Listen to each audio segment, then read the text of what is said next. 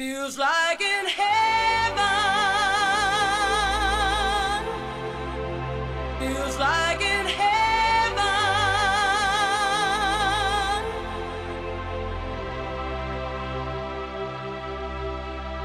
Call it love, call it sin, it's the state I'm in. Feels like in heaven. I am blessed and obsessed, mysterious angel. The song ripped off time after time slightly. If you listen to the pitch and melody, it's Cyndi Lauper's song. Yeah, I was wondering about that. I was like, is that what it is? And the lyrics didn't match to what I was thinking. Yes, that of course, Robert, was the song Heaven, European old school 96, U96 song Heaven that of course they used in The Stand, episode 8, The Stand, when Flag decides to dance and they cue the crowd. It looked like a really bad spring break MTV party kind of circa 1994. Do you want to know? Do you want to know my theory on that? I sure do. That dancing was so bad. Even that was like the last straw for God to come down, and just like, nope, that's it. Everything else you've done, but I'm sorry, no, I'm not doing it. I agree 100%. If Flag wasn't going like this and dancing, that nuke would have been on its way to Boulder, Colorado that night. No. Things would have been completely different, but I'm like, well, that was it. Sorry, people. You're listening to the Podcastle. It is Set Jetter Saturday. Happy Saturday, Robert. Happy Saturday to you. It's great to finally do a show. We missed last week. You were in the lovely. You were involved in the Sundance Film Festival, if I'm correct. Yeah, we did I did Sundance Film Festival in person about 10 or 11 times, and we haven't gone in a few years. And then obviously this year is a virtual festival, so made it super easy, a lot more affordable. And it's a lot easier to see films because you figure at the real Sundance Film Festival, you'd be lucky to get 3, maybe 4 films a day because there's a lot of waiting in line and queuing and moving to move different theaters, and it's exhausting. There's a lot of films you were able to squeeze in then because of the virtual viewing. Yeah, so I think I did about 15 films, and my sister did 20 or more. Yeah, she saw quite a bit. That's amazing. Yeah. That's a lot of films to watch. It is. Sesame Street, you watched the Sesame Street one. Yeah, the new Sesame Street documentary, which was pretty good, and we watched that with our parents came over and watched that with us. And but yeah, so there's actually a lot about Sesame Street I did not know, so it was kind of a little eye-opening for me. How was that one portrayed? I haven't seen it, obviously. Is it like in a good light? Is it like dark? Like what is like the story behind this? It's a mostly good light, and it is based actually on a book. I think there was a book, The Street Gang or The Road to Sesame Street, I think it's called, and so that's kind of I think where they got the genesis for the film. And in my mind, I'm like, oh, this was all Jim Henson, and like he was a part of it, a major part of it, but a major female producer, and you're talking about early 70s that female producers were not out there, and another gentleman, I think it was Roger Stone, I can't remember if that's his name, but yeah, he was kind of more the driving force between everything in Sesame Street. And as a nonprofit person, I was very interested in how early on they were. This was just aimed at pre-kindergartners to, in particular, inner city kids to get them as ready for school as possible. So it was good. I think they did a pretty good job because if you look at Sesame Street and more broadly Jim Henson's creations, they're universal. They're ambassadors for children and education. I don't know any kid, myself included, as a child that did not watch Sesame Street and learn things every week, even if it was not right on the nose, which is, I think, the point of it, was it made learning fun. Yes. And it's fun for adults. I mean, they still holds up. They are still doing their little spoofs of, and whether it's the kids know that it's a spoof of Masterpiece Theater or whatever, the adults do that happen to be watching it. And I think that's why Sesame Street has survived and does not drive parents crazy like some others. You know what didn't hold up as well? Sesame Place, the theme park. Ooh, I'm very familiar with Sesame Place. You've been there? So I've driven by there many times because my dad is from Morrisville, Pennsylvania, and so we fly back pretty often. Okay. Well, I'm not knocking it. By the way, Yeah. shout out to one of our special listeners, Bob, for listening to the show. He's a big fan, and we just want to say hi. We appreciate you tuning in week after week for Set Jetter Saturdays. And was So, wondering where we were last week. So right, we I feel like we let him down, and I apologize. we'll do our The best. the Sesame Place, but have you been there though inside? No, I've not. I stayed a few years ago, or now it's probably 10 years ago, across the street from at a hotel. I was kind of surprised it was still going. Yeah, here's the thing with Sesame Place is it has the potential to be this amazing fun place. It could be like a Disneyland, but it's actually known as the poor man's Disneyland. Oh. And just to give some perspective on this, I grew up and lived for 27 years, maybe 20 minutes from Sesame Place. I've never been there with my family. I went there once for camp. None of my friends have really been there except for like that one time. And the reason why is you have these like great expectations and it's this like filthy water park with Oh, maybe some cardboard cutouts of Big Bird. I mean, it's not like you walk in, there's this, you're not in the street. Like yeah. if you had like the characters and you were in like the street with like Oscar the Grouch and there were shops and that would be amazing. But it's almost like they have this second rate and water parks are filthy. I don't care how much chlorine they dump in there. You're basically sharing a bath with 30,000 people. It's Germ City. Yeah, It's Germ City, and it's just this water park with like cheap cutouts, and you're like, how are they able to license Jim Henson through? Because who owns Jim Henson stuff now? Is it Disney? Disney. So I'm surprised that's still even in yeah, operation. Like they Disney should probably have own the pulled that Muppets. plug. Sesame Street is probably still owned by PBS or some other entity. So they probably control all those aspects of it. I think you're right, But and I'm not that's sad. knocking on Sesame Yeah, Place but as that's a brand they can certainly capitalize on. yeah, it's one of the big three. It's like Warner Brothers, Bugs Bunny, Disney, and Sesame Street. Jim Henson. Those are like the big three. Um, Go ahead. I was gonna say the hard part for that is it's geared to you get to be 9 years old, you're done with Sesame Street. So it's really geared to the younger to get the parents to bring you. True. True. The back to the Sundance, and we're gonna get into the Stand in a little bit, episodes 7 and 8. Back to Sundance. So I really admire. They gave you like it. Look, you posted on Instagram. Follow Robert at the set underscore jetter. Just set underscore cheddar. I Set think so. underscore Yeah, jetter. The I think set so. jetter is a Yeah. pervert that's not associated with the show. Set underscore jetter. So you posted there. They gave you like this like welcoming kind of looked like a tote bag kind of kit with like M&Ms and things like that. Yeah, so we What bought the was that? Chase. So we bought the Chase Sapphire ticket package. So, and we've done that actually for the real Sundance Film Festival as well. So, and that's they go just like that. My sister is a Chase Sapphire or whatever premier member, so kind of get first pick to buy those packages. So it's nice Oh, cool. because when Sundance is really in person, you get to opening night. You have kind of a couple special dinners and kind of special things that you get to do. Plus, I think that the past couple packages that we had, you could literally go to walk into any film, so you didn't have to have tickets, Oh. if I remember correct. So that was nice. And so this year it was kind of a little bit different, and we did have one. They called a private screening. It was only for these members that had the packages, so we got to see a film nobody else did. But yeah, so it was super nice. Nice. And I think that package is probably the equivalent of like half a night's lodging in Park City during film festival time. It looked pretty great. Yeah, There was like M&Ms in there. I think there was like gummy bears or something. yeah. So and which is all the junk food that we eat at Sundance, and we actually bought more junk food to make it as authentic as possible. That's so great.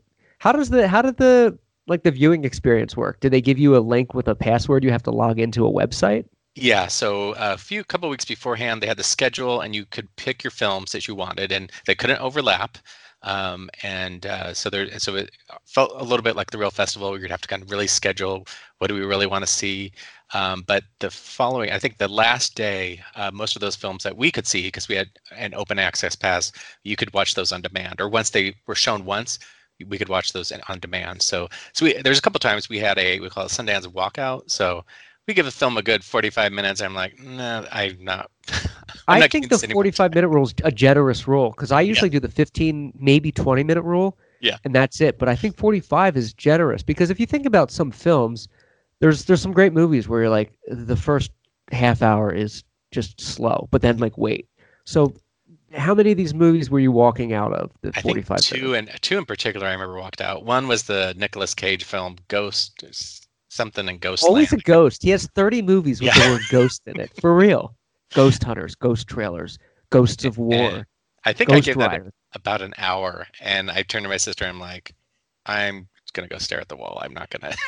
I'm not What gonna was give it this. about? Give me the premise of It was Nicolas kind of Cage. a takes place in the future, and he's supposed to be kind of like he was typical Nicolas Cage, where he's brought out of jail to go rescue somebody, and they put a collar on him that could explode if he does this, or his arm would explode if he was threatening a female for more than 10 seconds, just random That stuff. old Hollywood trope. Yeah.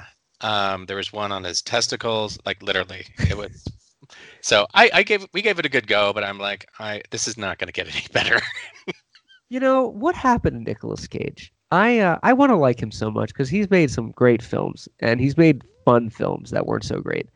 But now he does like 30 movies a year and they're all like DVD released. What happened to him? He's an Oscar winner, mind I you. don't know. I wonder if he has good box office, foreign box office, that somehow that he still, that works for them. He can sell a movie out there. He can't sell a movie here. I mean, No. people don't say, let's go see the new Nicolas Cage movie. I don't think they do. But I wonder if he's going towards the part of his career where he's like Charlie Sheening. Like he was popular for so big, became a joke, and then because he was Charlie Sheen, it's like, no, it's Charlie Sheen. He got on the rise again. He was doing Yeah. like kind of funny. Like Charlie Sheen will never do another Wall Street kind of movie, but he will do like a Quentin Tarantino cameo kind of role. I wonder if Nicolas Cage is like going towards there. probably, and this could have almost felt like it could have been a Quentin Tarantino presents film. Oh, really? You remember It had those that type of things vibe? where he'll put his name on it for a few extra dollars. But Sure. it was like, no, it's so. And there's one other, Mayday. It was a little too artsy for me, I guess I'll say. I'm like, I've not seen what's going on in this film. I'm not gonna do it anymore. This is not with Nicolas Cage though. No, this was another. That was the other walkout. So Is Mayday a war film? no, it's another strange film where these girls end up dying and they're on this island and they're kind of calling people in to their death. Do you like when you watch these movies, you can tell like the budget and how like cheap or expensive it was made? Yeah, so usually for the Sundance ones, they usually have a decent budget. Yeah, right. Slam Dance, you could go down a little bit in budget. It's still pretty decent budget, but Sundance usually has if they make it to Sundance, you have to have some credit. And there's ones I do wonder, I'm like, how did this make it in? Is this one of the top 50 that? Who did they sleep did- with to yeah. get this in here on the committee? How did what time did these start? Did they start like early in the morning? Because you're on the same time zone, right? Yeah, we're on Central Time. They start on Mountain Time, so they start at I think 9 Mountain Time and go all the way to 10 or 11 Mountain Time. So that's where each one, you just kind of queue to get in and watch the movie, and most of them have a Q&A afterwards. So each movie you spend another 30 to 45 minutes after, if you're so interested in talking to the director or the cast. And how does that forum set up? Is that like via Zoom or is it just on the website? And so it's still on the website, and there's you have to link in, and so we can put your questions in. And my sister asked a couple questions that got answered. Robin Wright's new film, she answered my sister's question for that, and but it was pretty smooth, especially they've never done this before like this, and there was no glitches at all. I was impressed. It was a flawless presentation. That's what you like to hear because everything their first run usually has some kind of hiccup.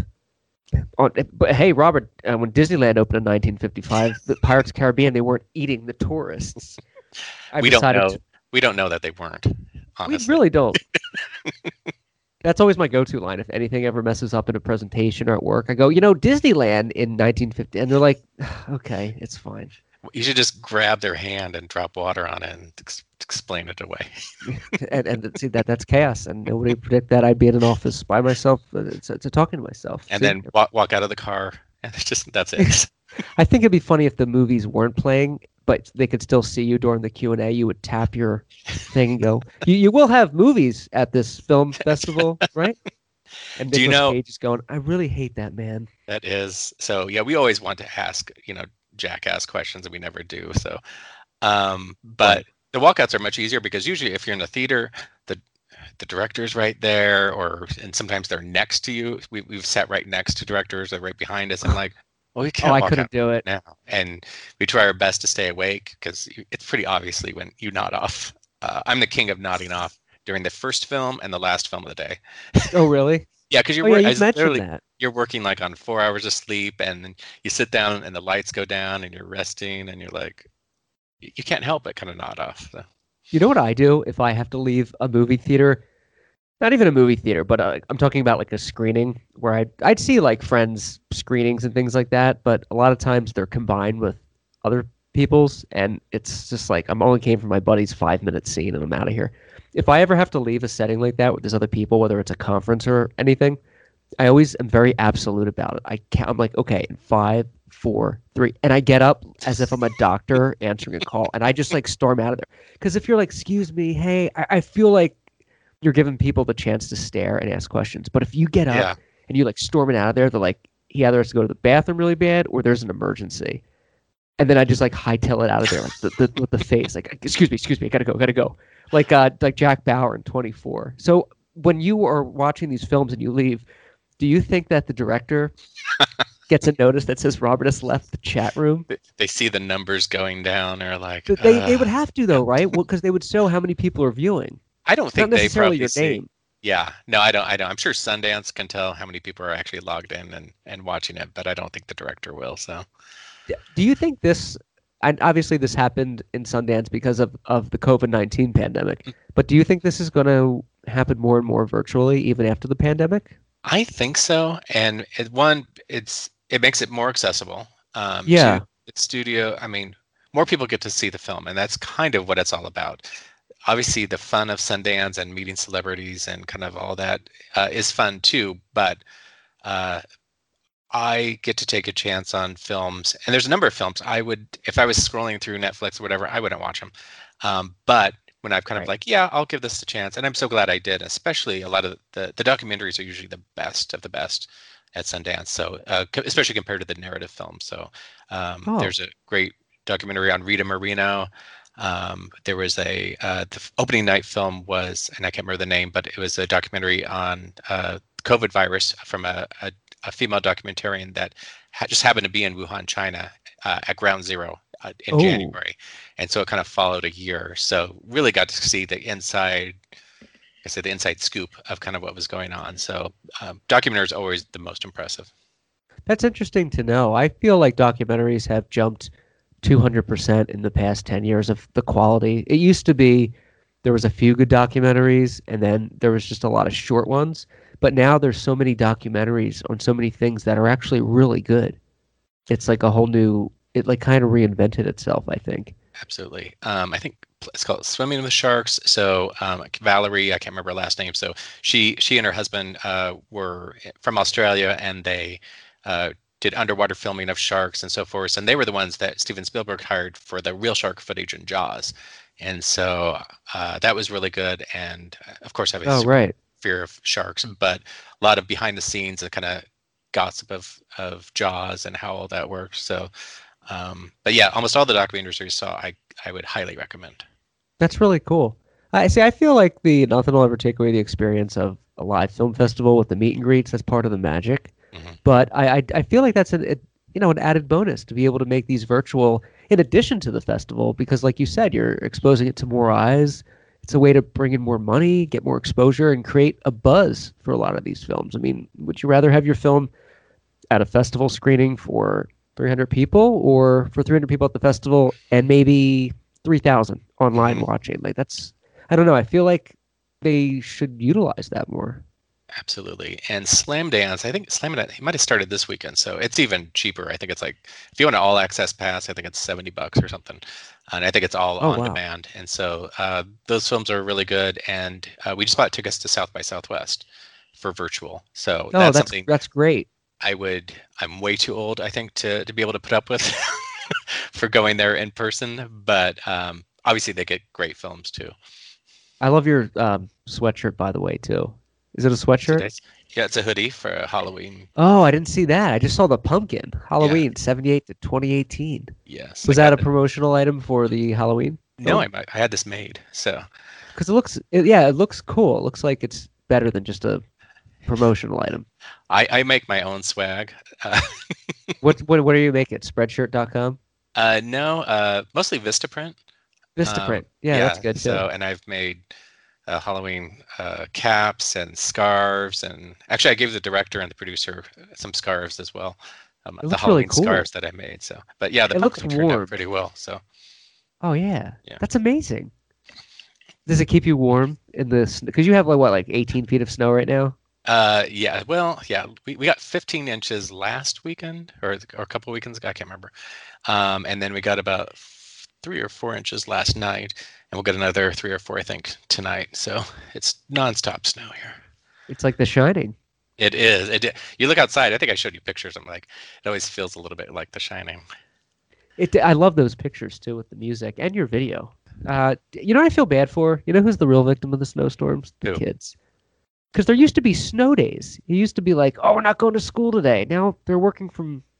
They're educating from home.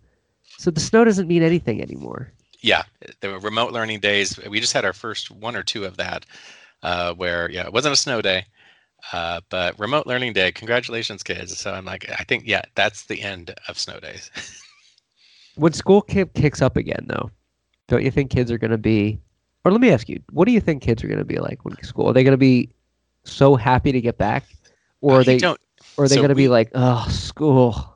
So our major school district here just went back to 5-day last week. They've been doing a 3-2 plan where kids go Right. 3 days on, 2 days off, and then the alternate kids go 2 days on, 3 days off, and then some have continued to be remote. So they just started back moving to 5-day. So it's been interesting, but all the other school districts I think have been 5-day for a few months. So even It's a good though thing. I mean, kids need interaction with other kids at that age. I know school sucks and it's boring, but it's like staying at home gets old very quickly as a child. It's not a Yeah. healthy. No. I don't know why I'm talking about this. I'm not an educator nor a child expert, but I just want the kids that are listening. I hope there's not any, based on things we've said in the past. You know, they need to get out there. Back to Sundance. Did you watch? What was the best film? What was the best film that you took away from this festival? I think it might have been Land.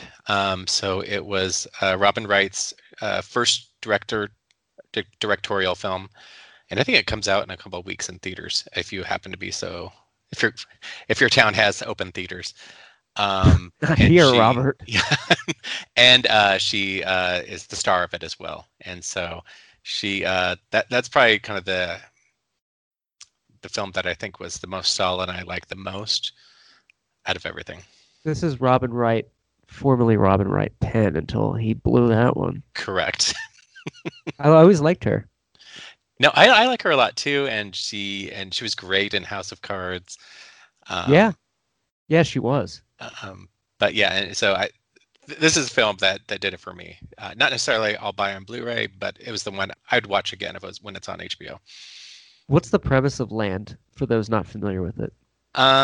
She I won't give away, but she wants to kind of leave her life completely, and she goes and buys a cabin that has not seen anybody in it for years, and just gets rid of her phone, gets rid of everything, and Oh, yeah. attempts to live her life without people. They didn't show any Michael Bay films, I hope. Well, you know what? The trailer, if you look at the trailer for Land, I was like, oh, they're making it look a lot more action-y than, than Oh, it is. really? Yeah, because I saw the trailer after I was kind of like, oh, and I was like, well, that's kind of usually it's a little calmer movie than that they're trying to get out there, but It's I funny really when they liked do it. that. Yeah. And then and there was always a number of films where I'm like, oh, this is cheesy, whatever, and then the final scene or something will just hit me, and I'm like, oh, this is a good film. It worked. It worked on me. I like when they do different films, different trailers that spin it in different ways. Like usually when a movie's not doing well at the box office, they did this with like Eight-Legged Freaks. They made it like a horror movie trailer. Then there was like a comedy one, like, "Hey, guess what? Spiders are coming to town." And then they did like a sad one, and then and it's like they're just throw anything against the wall for any kind of demographic. You got to get in the theater. They did that with The Happening too. They made it look like they make it a government good- forces are being deployed. I'm like, there was not military scenes in The Happening. They made it sound like it was like this alien war epic at one point in the marketing. I thought you were going to say they made it into a comedy. It Hot was. dogs? Hey, I'm a big M. Night Shyamalan fan. He's probably my favorite director. He's not the best director. I liken him to how John Kennedy is my favorite president. He's not the best, but I just like him the best. And I love Shyamalan because I love his films, and he's from Philadelphia, so I like him. But I watched the documentary on the making of the movie Signs. Have you seen that? I don't know if I have. If I have, it's been a long while.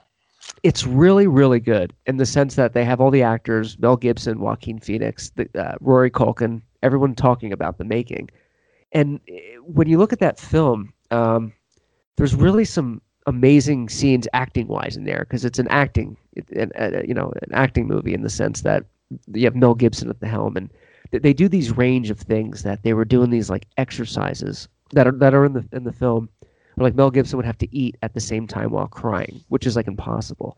And they talk about like the kids, and the kids are talking about like where they went to get the range across. And it was really amazing as like an actor to watch that and just to see like how they put that together because it's an ensemble piece. Yeah. But you're a film guy. It's on YouTube. Someone put it on YouTube recently. It's streaming, but it's really amazing to show that process. And I'm one of the things biased. I try to remember is that even the worst of the worst films, rarely are they trying to make a bad film. Usually the cast and crew, they're doing their best. They're trying. And as much as I kind of bash it, except for The Stand, but It's a classic. and that's like I kind of try to remember. And that sometimes, I give, I'm like, oh, I'll give them a leeway here and there because like we're like Sundance Film. Some are cheap, they can't afford to do certain things, so they just kind of they're do their working with best. what they have. You have a good attitude about it though, and as a film guy and a lover of cinema, like I know that you get it, and especially with your experience set jetting. So it's nice when you can appreciate like that kind of thing. I try. Like they're trying their best. You're not just like this sucks. I do that too. Probably more. I often than know. should. I've never seen you angry ever. Oh, I've been angry at films for sure. Do you ever get mad?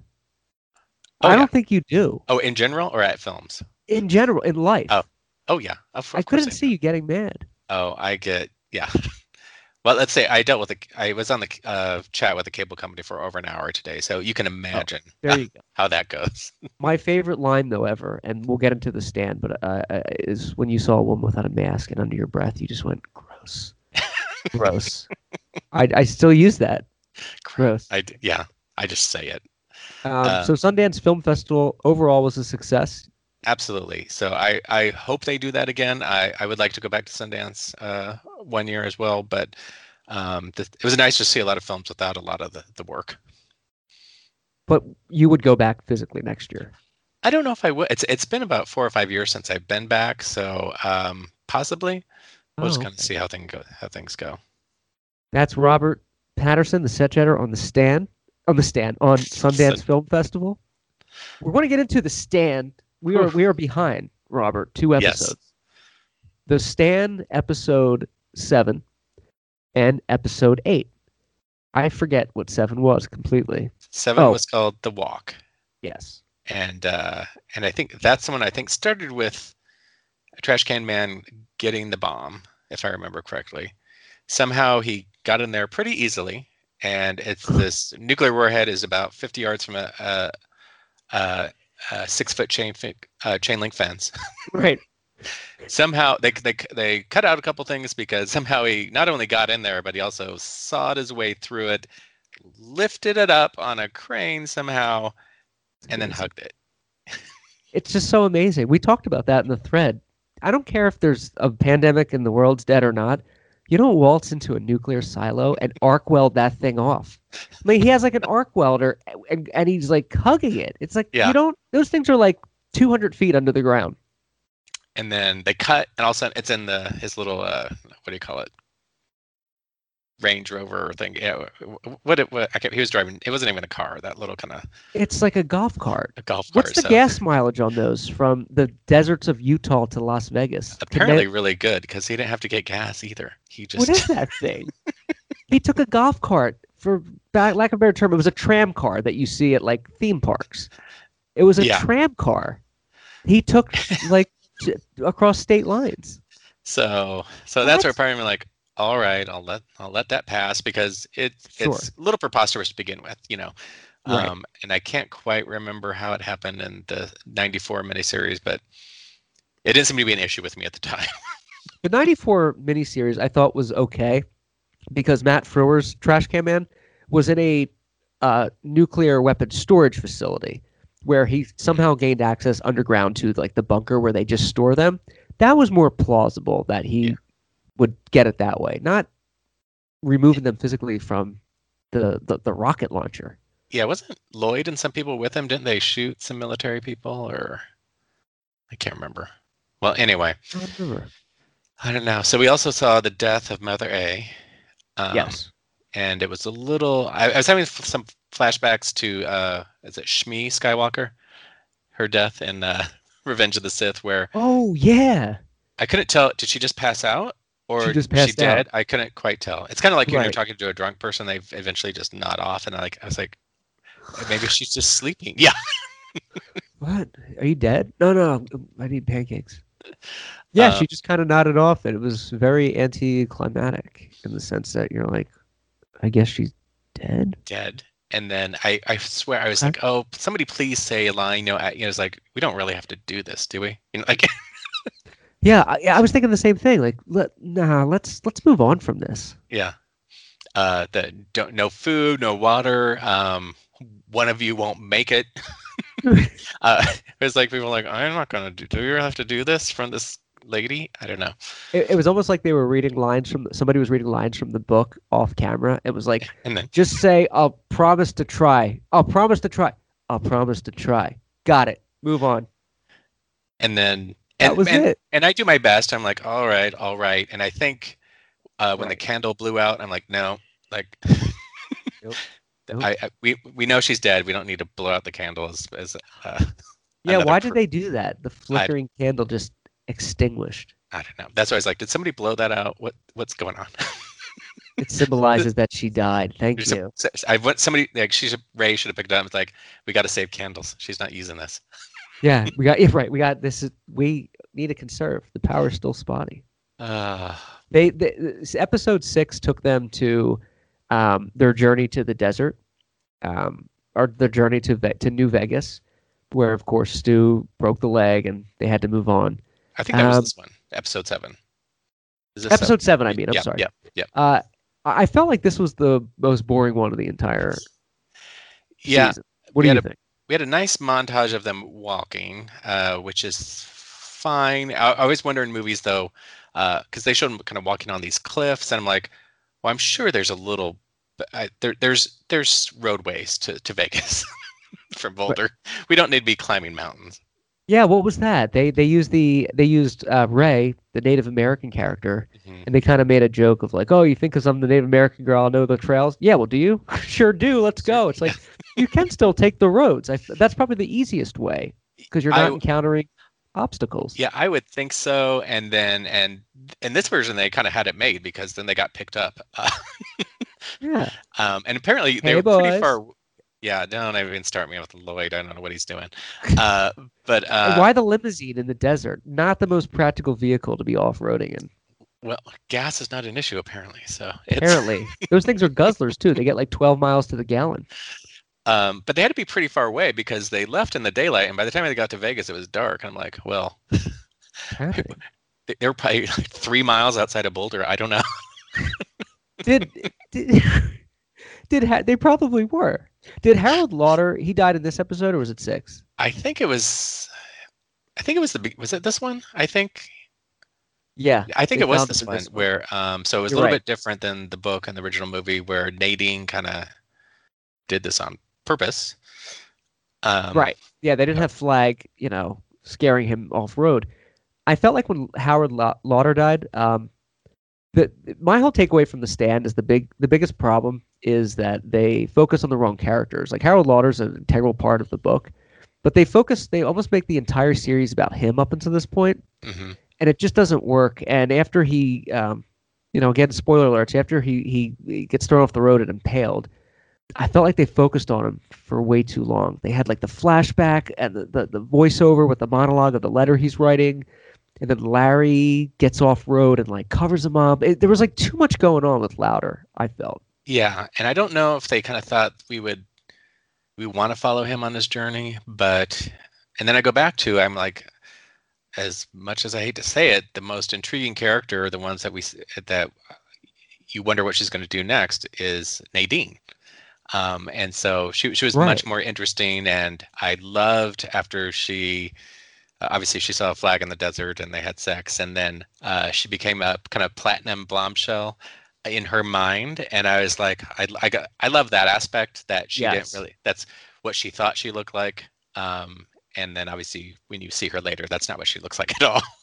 I do like that aspect a lot. I'm glad you said that because in a lot of film portrayals, like they did it in Passion of the Christ, they did it in a bunch of other movies, when somebody's kind of possessed by the devil or given parts of their soul away to some other entity, they still have this idea of like, oh, everything's great. But on the outside, physically, people like they crumble in film. And they did that really well here where she's thought she was this beautiful, girl still. And Mhm. also she's got white hair and her face is gaunt and like sinking.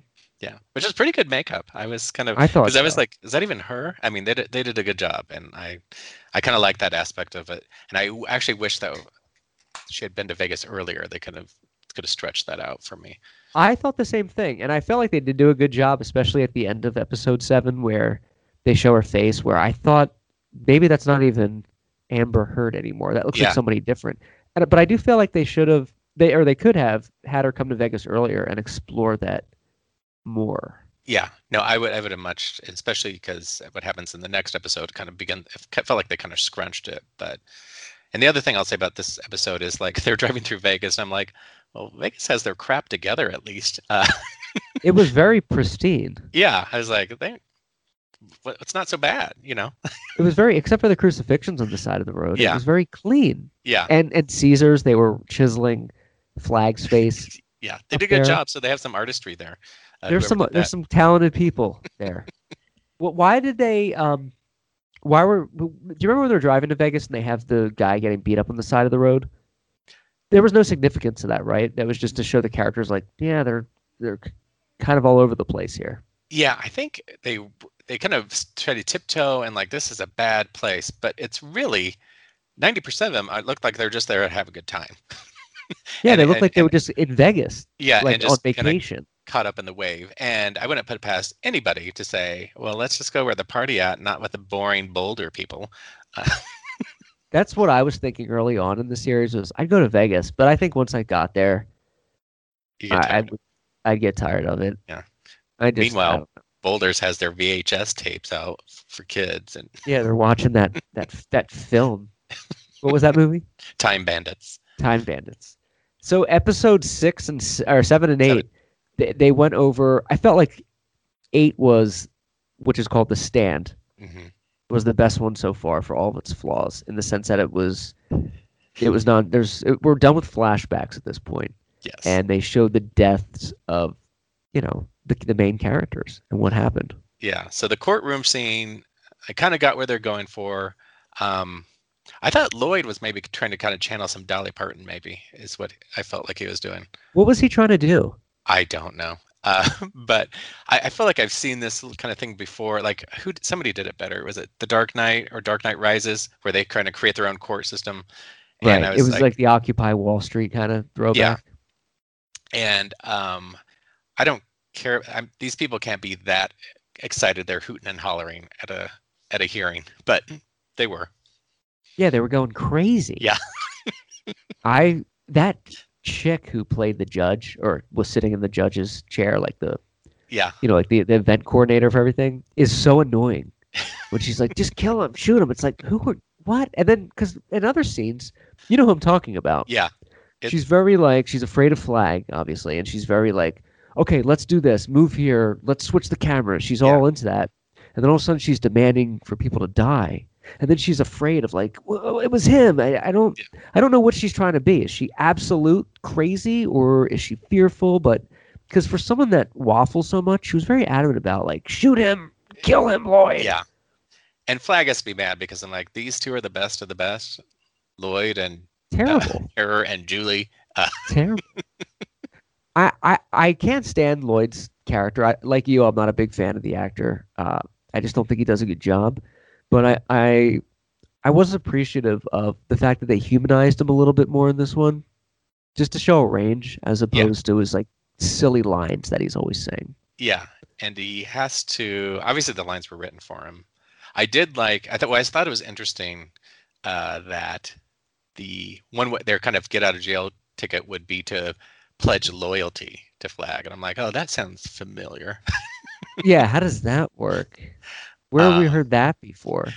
And of course they didn't take it. And if Greg Kinnear, I mean, he's somebody else that I wish I probably would have seen a little bit more. He was one of the more interesting characters, or he had interesting things to say, at the very least. But I thought he was a great character. Ray, right? No, it was Glenn Bateman. I felt like he's a great character in the book, and I felt like Greg Kinnear brought a new light to him. They didn't just make him an old guy. Yeah. 7 went into 8 with them arriving in Vegas, and we open up episode 8 of them in the cage in the basement of the Inferno, and that first part of the episode felt appropriately very Trumpian. They made there was obviously a lot of parallels between when they wrote The Stand during the Trump administration and what we were seeing, because they're talking about they'll just follow anybody, and they beat people up and destroy them that don't agree with them, and this isn't society. And it was kind of on the nose, but it worked. I don't know. What do you think? Yeah, no, that's what I was like. Oh, I wish we'd seen the same thing. We should have been seeing a little bit more of this Vegas to build it up. How does it work? And it when you were talking, it reminded me that in the original miniseries, we saw them cleaning up Vegas, just like they were cleaning up Boulder. Same thing. That's what these people were doing. True. We didn't get that here. It was just magic. No, I felt like we should have. We should have had equal splits, and the episode 6 should have started more in Vegas and have carried, or episode 7 should have began more in episode 6 of them traveling, and we should have had maybe one more episode focused more on Vegas and less of people walking around Boulder kind of thing. That was a budgetary reason, had to be, right? I would think so. Yeah, you could kind of tell. Obviously, Vegas, they had some shots, and then we always immediately go to the Vancouver former hotel. Yeah, as big as the everything is, it's all kind of this kind of 100-yard empty pool. It's like, this is the best in Vegas. I don't know.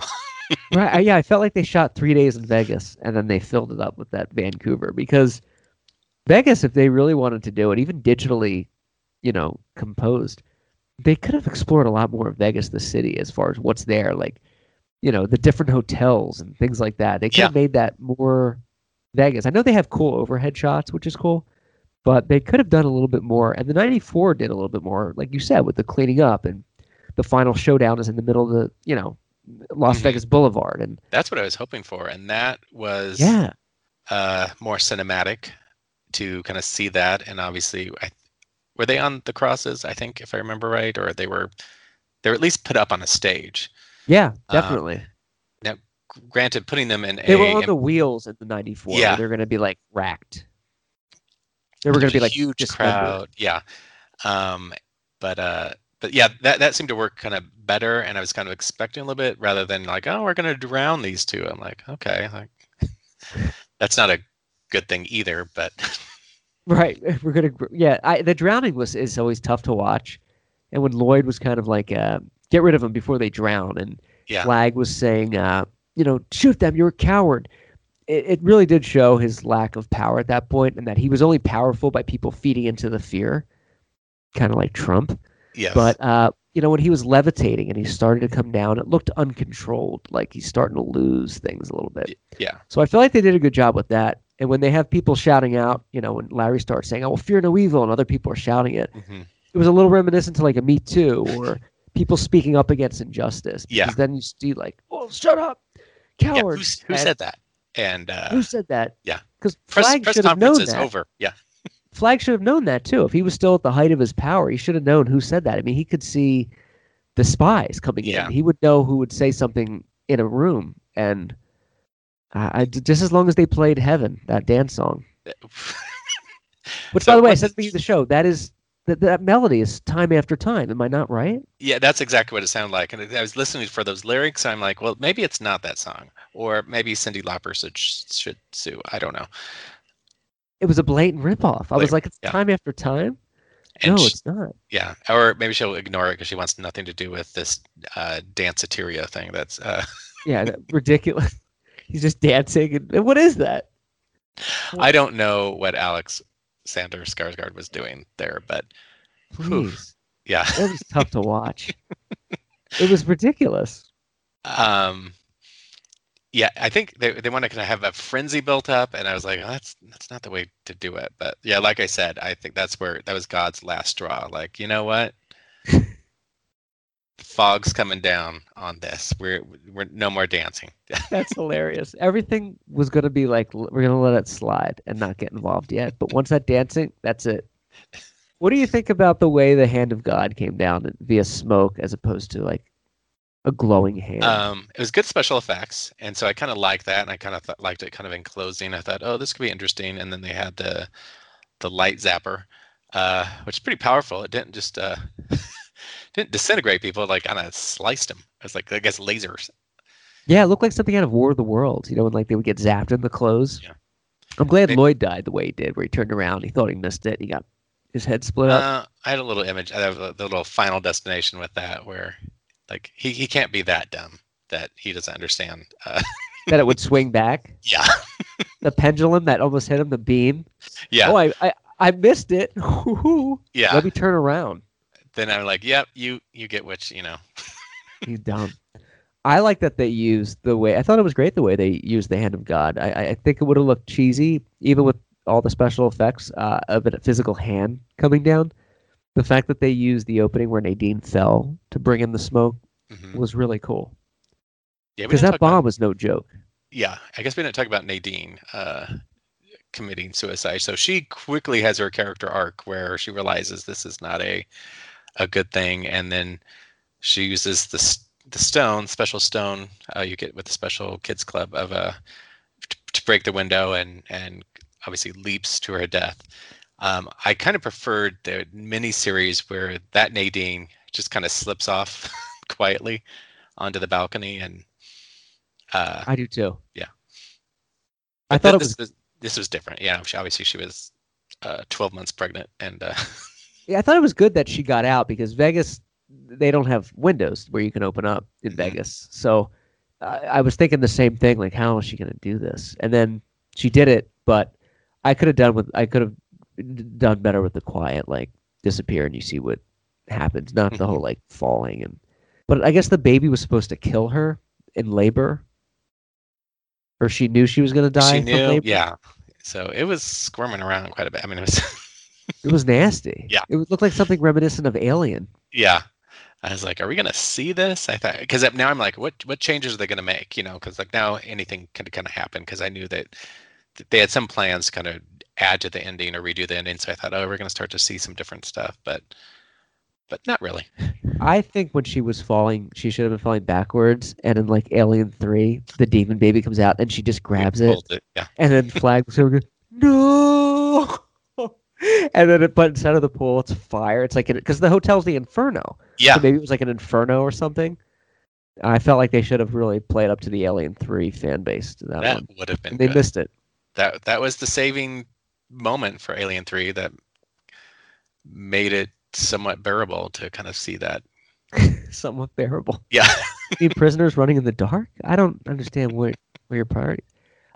When Flag screamed and was crying, kind of about upset that she passed away, you see Lloyd and that other chick.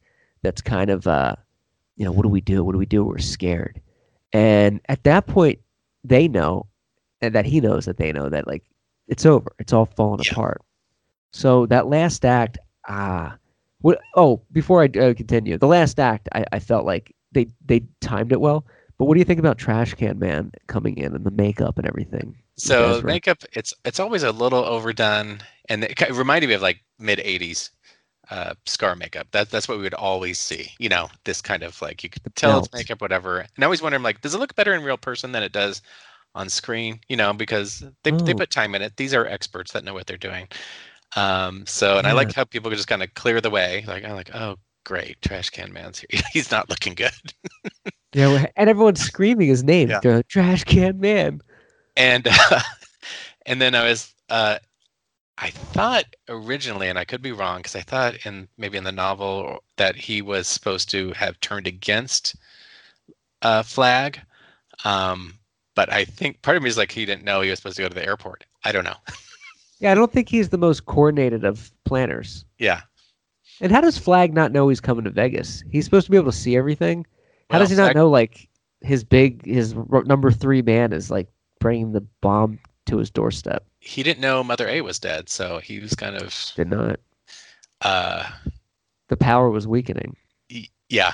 They should have explored that more too, because if you never read the book or saw the '94, you wouldn't really know that by watching this. That a lot of the stuff that we're talking about now that happened in the stand, it wasn't like explored very well. And I wonder if I'm giving it, and it would be interesting to talk to somebody who has not read the book or not seen the miniseries, because I'm like, am I bringing some of this history to it because I just know it? Am I making it even deeper than it is because I just happen to know what's supposed to be happening? But you That's know a what good else? point. Now that I'm thinking about it, the fact that he has kind of all these bumbling idiots surrounding him. Well, I'll just leave it at that. I'm like, well, Life for you. maybe, yeah. Like, how could this happen? Why would he pick the idiots? Like, oh, well, I'm sure Rudy Giuliani is in Vegas somewhere as He as was Flag's there, yeah. attorney. Yeah, His head was dripping with Yeah. with dye. he was the trash can man. He was my life for you. Yeah, he would totally do that. My life. Uh, But I agree. I think that'll be interesting to talk to somebody that hasn't seen the original or read the book, what they think about this. Because I a lot of did. this, I wonder how much we know because we've read it and seen the '94. and we kind of say, oh, this is what's happening, and so people are like, who is this trash can guy? Why are they calling him trash can? Uh, Yeah, why is he?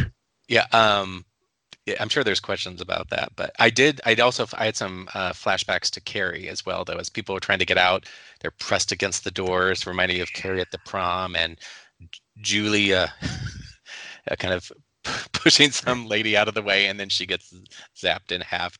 Just totally remind me of Carrie at the prom, and Yeah, those arts like that. Maybe even be like a little Easter egg they put in there because the being trapped behind the doors and Mhm. everything, trying to get out. Where that's would what you it's- go to? I mean, that's a nuclear bomb. You're done. You have to hope it doesn't go off for like a half an hour for you to get Yeah, out of town. well, I thought they probably didn't know because at that time they were just escaping the hand of wrath. God, and then Yeah, that's true. they probably just went to the next bar over. I don't know, and didn't realize. Yeah, we're gonna go over to Excalibur. There's a castle. And They then did. go ahead. Go ahead. No, go ahead. I was gonna say, and then I did have a moment. I was like, is Larry and Ray, are they gonna be saved somehow in the pool? Like I was like, is God gonna put a bubble around them? I was wondering about don't- that too. yeah. Because they was very, 1 minute like it's you ready, it's done, and then it ended very Yeah. quickly. I thought something else was gonna happen. Yeah. To Ray and Larry. I wanted like thought bubbles. Like it sure is bright up there. Like what? Sure, what's happening? I honestly thought for a second that's what was going to happen. Like they'd see the brightness, even though that wouldn't happen, everything would be gone. But I'm glad that they didn't do that route. But Yeah. the blast was a good special effects. The '94 one didn't have that. They had a flash and then another flash. Yeah. Limited in '94. Kind of ran out of money. And then Flag Yeah. he gets zapped several times, and you kind of see his real self. And then he kind of disappears. So I don't know if that's a episode 9. He's not really dead. I don't know.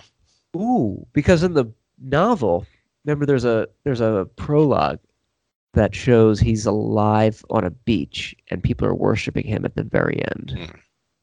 I wonder if they're going to do that. Maybe, but Like uncivilized people on some remote island in the Yeah. novel find out. Like he washes up on the beach and they kind of like worship him thinking he's a god.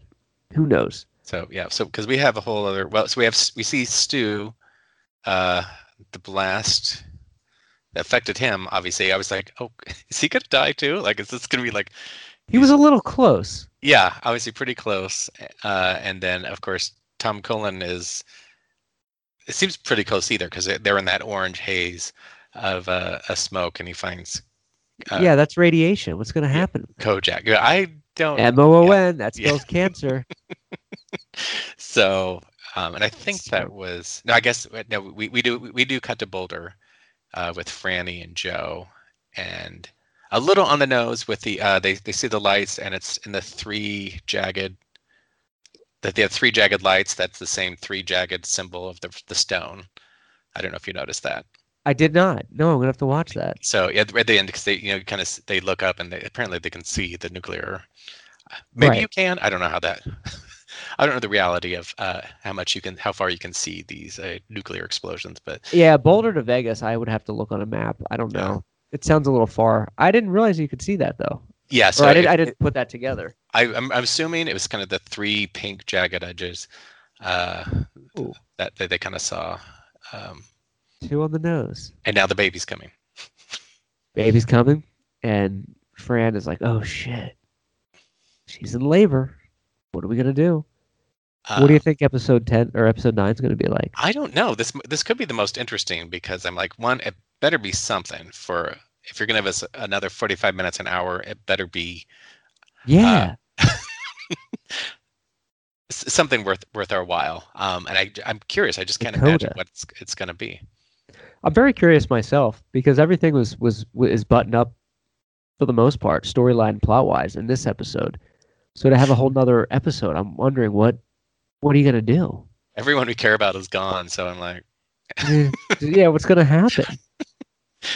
My prediction it's going to be a lot of Tom Cullen taking care of Stu in the desert, yeah, making their way back to Boulder, the labor, and then they get together and maybe, as long as there's some kind of twist at the end, I'll be whatever. We'll see.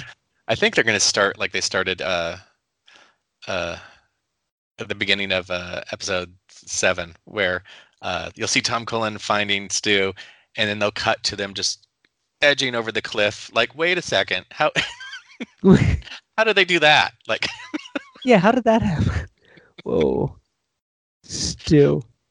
It's going to be interesting to see where they take it from here. Or yeah, boring. I'm just happy you and I stuck through this so far for so long. we have to, and like we talked about, because you're like, I think we're the only ones talking about this. I'm not seeing any other ones. I actually YouTube that, and people have done an episode review, but that's Yeah. it. Nobody's sticking with this week after week.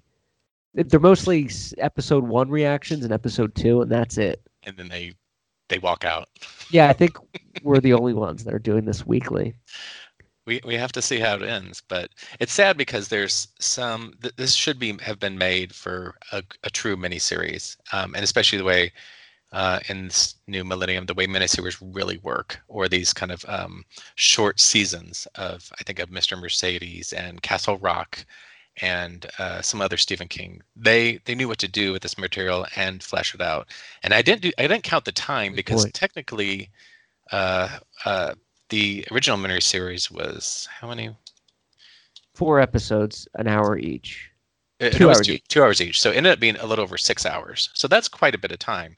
This one is not that much more. If you count that each one of these was about an hour, so far it's only been a couple hours more total, if that. And they really haven't. Done They much. really did a lot more in the original miniseries than we've been given so far. I think. Yeah, I that's what I'm glad you mentioned the time too, because it feels like the original miniseries had much more time, because they covered so many more things in the book and explored the characters more. I mean, the plague was the first it was the first episode. It was the first 2 hours of the whole thing. This, they kind of glossed over it in flashbacks. And you know what it is? I think the flashbacks early on really hurt this. Just messed this it up. one. Yeah. Well, you think about Nick Andros, you think about the Rob Lowe version. You got to know him, you got to see him doing different things, and he was on his own journey. This Nick Andros, I think he was in 3-4 scenes and just nothing. You know, and he was, when Nick Andros dies in the bombing, that is supposed to mean something, and this one is kind of, they never mentioned him again. That's so true. Yeah, Nick Andros was was the heart. If he was the soul of the original one, Stu Redman was the heart. Yeah, and they glossed over it, and his death was kind of like, whatever. It should have meant more. Yeah, I remember reading Stephen King talking about he gets about halfway through, and he realizes, I think he said he realizes, one, there was too many characters, and two, he didn't necessarily say, you have to kill your children, but he's like, you got to do something that takes the rug out of under, you have to, he's made it as difficult as possible. He's like, what can I do next? And one of those was killing Nick Andros, that even as he was writing it, he knew this was a kind of beloved character. Oh, and that's why he did the bombing. That's why that was thrown in there halfway through. Get some multiple people out of the picture to thin the herd. That'll do it. Yeah.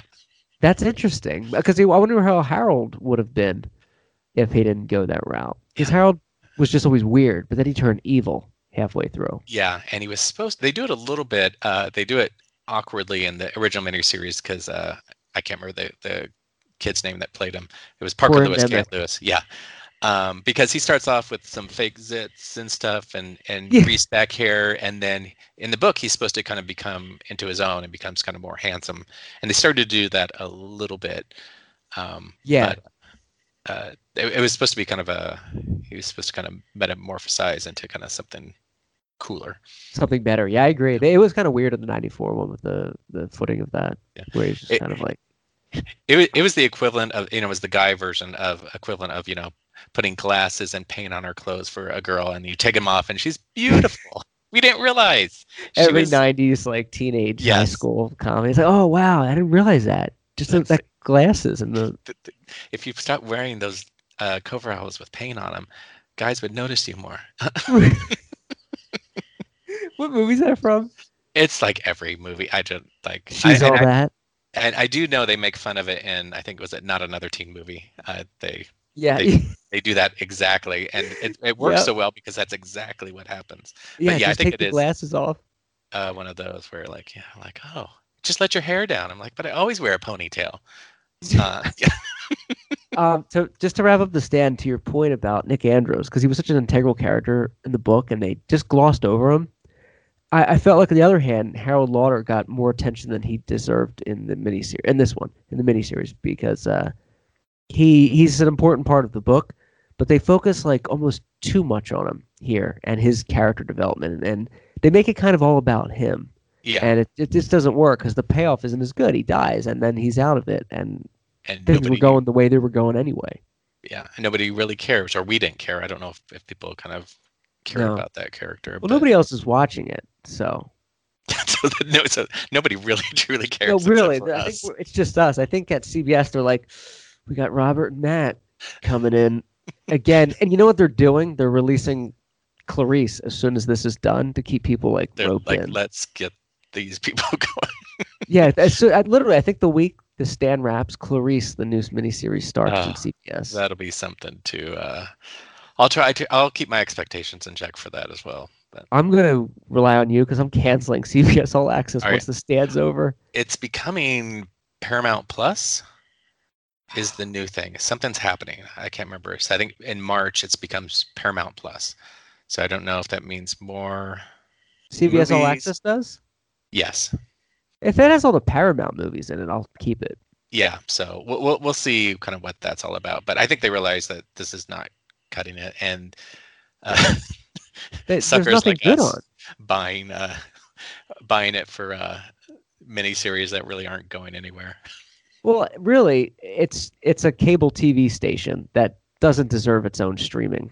And by the way, watch The Stand on CBS All Access. It's great. They should at least send us some swag for talking about the I stand. think we deserve a sweatshirt or a cap at this point. I think I'm going to have to send this clip to him. Maybe But- Inferno shot glasses or something. Well, here's the thing. It's like Netflix is the king of streaming. I don't really like a lot of the stuff they have on there, and they don't have the best selection. But you pay for Netflix, one fee, you get what you get, and it changes. Disney has Disney Plus, which is good. But then they were like, they did this with Mulan, and they're doing this with something else. Get like early access for a different $40. It's not how this works. You pay the streaming platform, that's what you get. Yeah. There's no extra fees. And CBS is, in my opinion, just a cable station. And why would you pay the money, except if you want to watch The Stand, to get the streaming platform? Like, I don't know. Not everybody needs a podcast. Not everybody needs a streaming platform. I don't know why, like, everyone feels the need to have this subscription, because they're tanking. Yeah, and it's interesting because, like, people that have cut the cable are now paying more than ever to have Apple TV and Hulu and Disney Plus, and That's the irony now. It was, I just have Netflix. That's great for like a few months. Mhm. But then you want to watch other stuff. And by cherry picking, you're paying the same amount. yeah. Now Disney can kind of work because they have some tentpole items, The Mandalorian, like WandaVision. I think when you talk about Mulan, where the easiest one to where people would pay to see a first run film extra would be like if they come out with a new Avengers film. Even those with Disney Plus, they would pay who knows how much, just they want to see it. I think but so. It didn't work for Wonder Woman. It didn't work for Mulan. So it's people are really picky on what they pay, and I'm the first to say I have no sense that if they pay $15 to watch a new movie, and I'm like, oh, I don't know, I don't even get to have it. And meanwhile, I would spend $30 at the actual theater to see a movie and eat popcorn and that's what I want to do. Yeah. I want to go have the movie experience. And I like Disney Plus a lot. I own it. I think it has Darby O'Gill and the Little People, of course. But I don't know. I feel like they're doing a lot of these streaming services or pay more for this, and it's like, I already paid you $16 this month. I'm not. That's the service. It's like, why pay more? Everybody does it. It's not just Disney Plus. It's HBO and everything. But I don't know. I feel like Netflix. That's why they're still on top and outnumbering all of those as far as statistics and subscribers. Is you pay your $15 a month or whatever, and that's it. You get it all. It's right there. And Amazon Prime has a certain amount. At least they have a little double. If you're an Amazon Prime member, you have your shipping or whatever, and it doesn't seem like that big of issue. And then they seem to. Amazon Prime is really good for your 80s and 90s movies that you kind of forgot about, and it's like, oh. That's always my first thing that I go to every night. If I watch TV, it's always Amazon Prime, what's like streaming. And they have like 80s sections, like 80s binge. And you watch, Karate Kid 3. Yes. Robert's favorite film. Speaking of the 80s, we have a segment. Did I cut you off? Nope. I got you. Can you hear me? We have a great segment tonight. We explored this Tabasco sauce on the last show about does it still hold up? And really, it's Robert and I are analyzing past films and seeing if they still hold up today. Last week, Robert put together 1981's top grossing films and some other notable mentions in the top 30. And this week, Robert was gracious enough to put together the top movies of 1982. And this is according to boxofficemojo.com/year. And I should say I did take out some because like Raiders of the Lost Ark showed up again in 1982 because it was still playing and still making money. And so I went back and I took out any 81 films that are just kind of lingering on. So it was interesting, back then. Interesting. It says, this Raiders played for 81 weeks. Can you imagine anything? Was it 81 weeks? It was well over a year? I think that's what it said. And I was just like, the last time that really happened was Titanic. Titanic was number one for months, and we've never seen that again. It was a year, though, was it? What's that? Well, I don't think Titanic was 81 weeks, though. No, it might have been in theater because it was a number one from December through April or May. It was like a ridiculous, it was box Yeah. office number one. Nothing could beat it except for Lost in Space. Somehow is the one that edged Titanic out of the number one Was it spot. Lost in Space? It was. I just remember that because you kind of it was kind of uh not say inspiring because it was, and it's not really a little film that could, but Titanic was a film that was destined not to work, and it was supposed to come out in the summer and had two studios financing because it was so expensive, and it was supposed to be kind of this huge failure, that we were kind of people were kind of expecting it to sink, no pun intended. um, but it it caught on with every age group, and people would go back, me included, again and again and again, and that's what Sure. films like that, or Raiders of the Lost Ark, or a number of other films. That's what people did. That's what happened too. And I remember what Jordan, just real quick about Titanic. And I like the movie a lot. Like Leonardo DiCaprio is my favorite actor of all time. I like anything he's in. I saw that movie a bunch of times. I really enjoyed it. There were people I was friends with that didn't like it, but they were still seeing it like 3 or 4 times because they were with people that were going to go watch it again, or they're with their girlfriend or their boyfriend or Hmm. somebody. It's like we're going to go see it, and you just could not avoid seeing that movie in the theater. I think like the second time I saw it is with two of my buddies that they were not film guys. They were not. That wasn't a movie they were going to go see, and they're like, I guess we'll go see it just because like we have to see this. It's the only thing anybody was talking about, and it dominated like that whole year. I mean, that's the magazine covers. I mean, that blew up Leonardo DiCaprio. He was already big from Romeo and Juliet and before, but that put him on the map as like that's it. Yeah, That was all you heard about. instant heartthrob. It was, yeah, and I'm trying to think because people went back over and over again. Like one, it had, there's some questionable special effects, but the sinks in the Titanic was something you had to see in a theater, and it was just Yeah. seeing it snap in half. And I think in the trailer, what really hooked people is, and I didn't have that too much of a concept where it was actually vertical and it started sinking, and I was like, well, I have to see this. That was kind of the trailer money shot, for sure. And then you add kind of Oh the yeah. romance on top of it, and the tragedy, of course, of it all. Which now it's funny that because I know Rose says, was it 1,500 people died in the water that night? That's literally half of our daily death total, right now. I know, it's so sad. It's so crazy. But you're right. And Billy Zane's in it with Not his that you'll famous know. line. Yeah. What's the line? Oh, he has many famous lines, or like ones that we continually repeat. Not that you'll benefit much. Uh, I'll have a child I have a child. in his nice Rose. little wig toupee, and David Warner, who's in every film imaginable. Yeah, how does he get into every film? He's just in everything. And then it's funny because like he'll be in multiple Star Treks as different people. I'm like, we couldn't find another actor. I mean, he's great. He's in Time Bandits.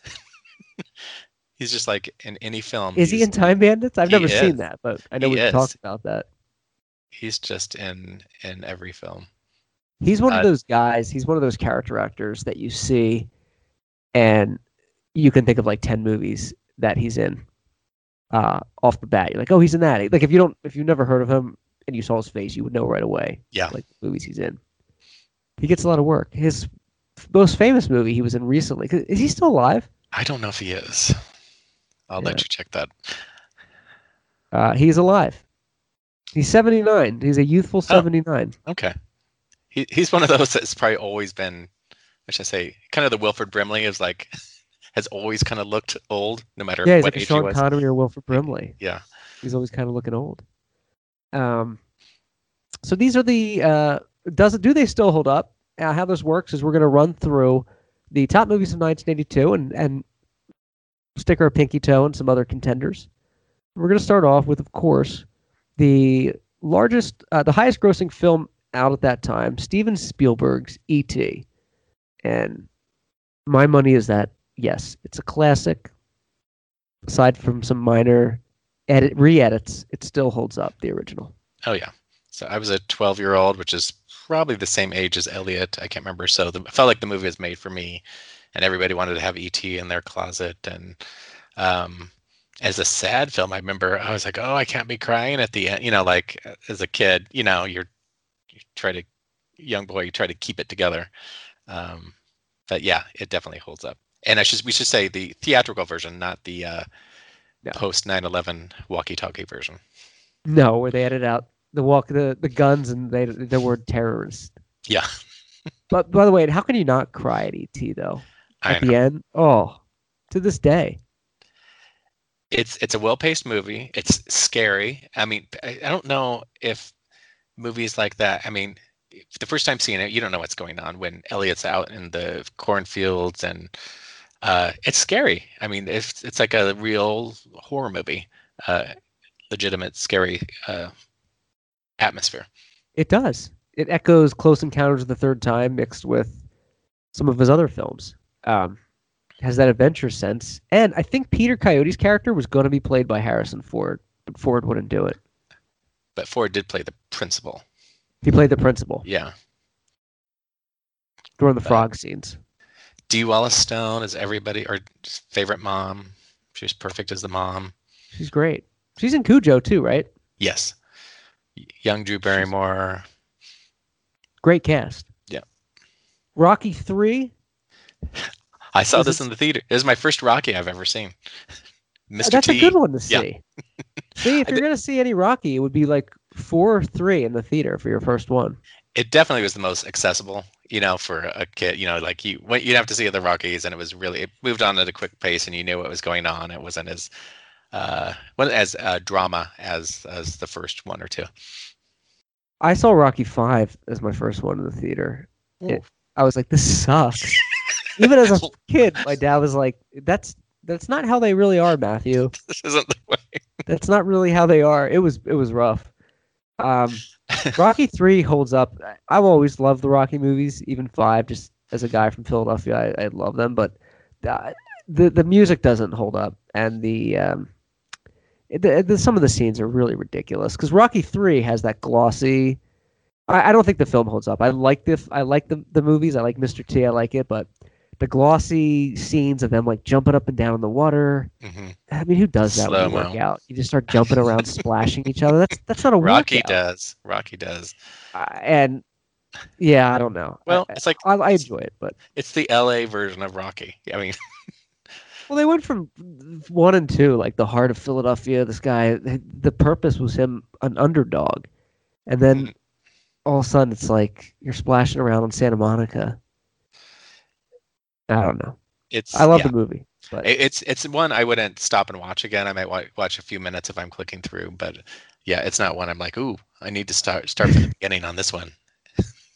can't talk tonight. Got Rocky 3 coming on. Oh, and this part of it. Got to rewind.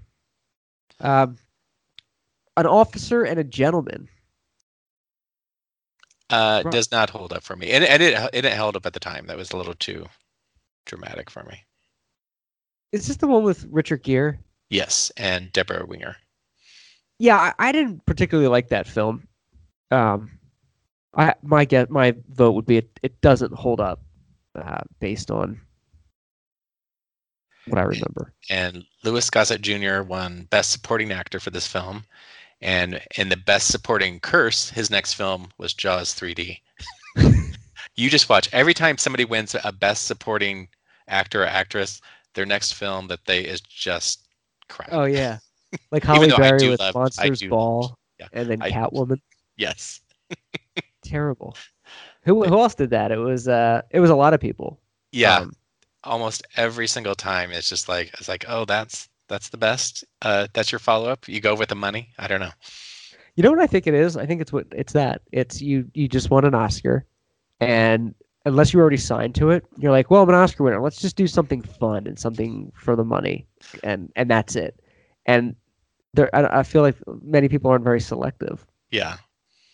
You By know? the time they have to walk in the theater a year later, like, I'm sorry. I'm sorry. People are like, they won? Yeah, Holly Berry. It's like, what happened? Nick At lea- Cage. She at least picked up her own Razzie, which I appreciate. Yeah, she's a good sport about it. Yeah, that's why I'm like, okay, I give her credit for that. Yeah, I do too. Porky's, 1981. This is the comedy about the Is it 81 film? 82. 82. I'm sorry. It does still hold up for me. Even though, so I did give that a little bit of a rewatch. It was on one of the cable channels the other day. There's still things that I laugh at, which Yeah, I shouldn't, but I do. I agree. Ball breaker. I think it holds up too. I did watch it the other day. It was probably the same time you were. It was on, and I was like, "This is great." I like how the Beulah Ballbreaker. So she's like the fat lady at the circus. I'm like, she's really not that overweight. Really not. No, but it is funny though. But yeah, can you ever? I guess American Pie was our kind of our '90s version of Porky's. That and at the time that was like as raunchy as it gets. And so Porky's is kind of tame, obviously in comparison. But I agree. There's a couple of tentpole scenes in that film that still work for me. Like which ones? Beulah Ballbreaker in the shower when the guys are looking through. The setup that they have in the woods with the prostitute and the big guy attacking them. Yeah. There's still things that it's very stupid. It still makes me laugh. But Yeah, it's like up there with like Meatballs. It's one of those like quirky kind of stupid movies, but it's like fun. It's a fun ride. And now people would probably look at it and be like, "This is not funny." But it was Bob Clark. I mean, his Christmas Story, Black Christmas. He was good at what he did. And Baby Geniuses. Oh, baby. Well, that's all. There's not a finer film of our generation than Baby Geniuses. I've went and did the locations for Baby Geniuses on purpose. Did you really? Oh yes, yeah. Good for you. See, you're a craftsman. I am. I was like, and actually, I drug my friends to see Baby Geniuses 2 in the theater. You dragged them or drugged them up, like well, slip them a roofie? And actually, because here's the thing, it is a guilty pleasure. It's an awful film. But I bought my friend the Baby Geniuses doll, and we brought the doll to the theater. They were marketing dolls then? Yeah, you could buy Baby Geniuses doll. And so my friend actually brought the doll with him to the theater, and who knows what these people think, like, oh my God, these wackos, or who's going to see Baby Geniuses 2. And who else actually bought a doll from the movie? Do you still have this doll? I bought it for my best friend, and so it's his doll that I bought to him. I don't think he has it anymore. Yep, there it is. You need to get this doll back. And everyone, I still say, because like I don't know if you're familiar with Baby Geniuses. Amazing. And I know we're going on a total.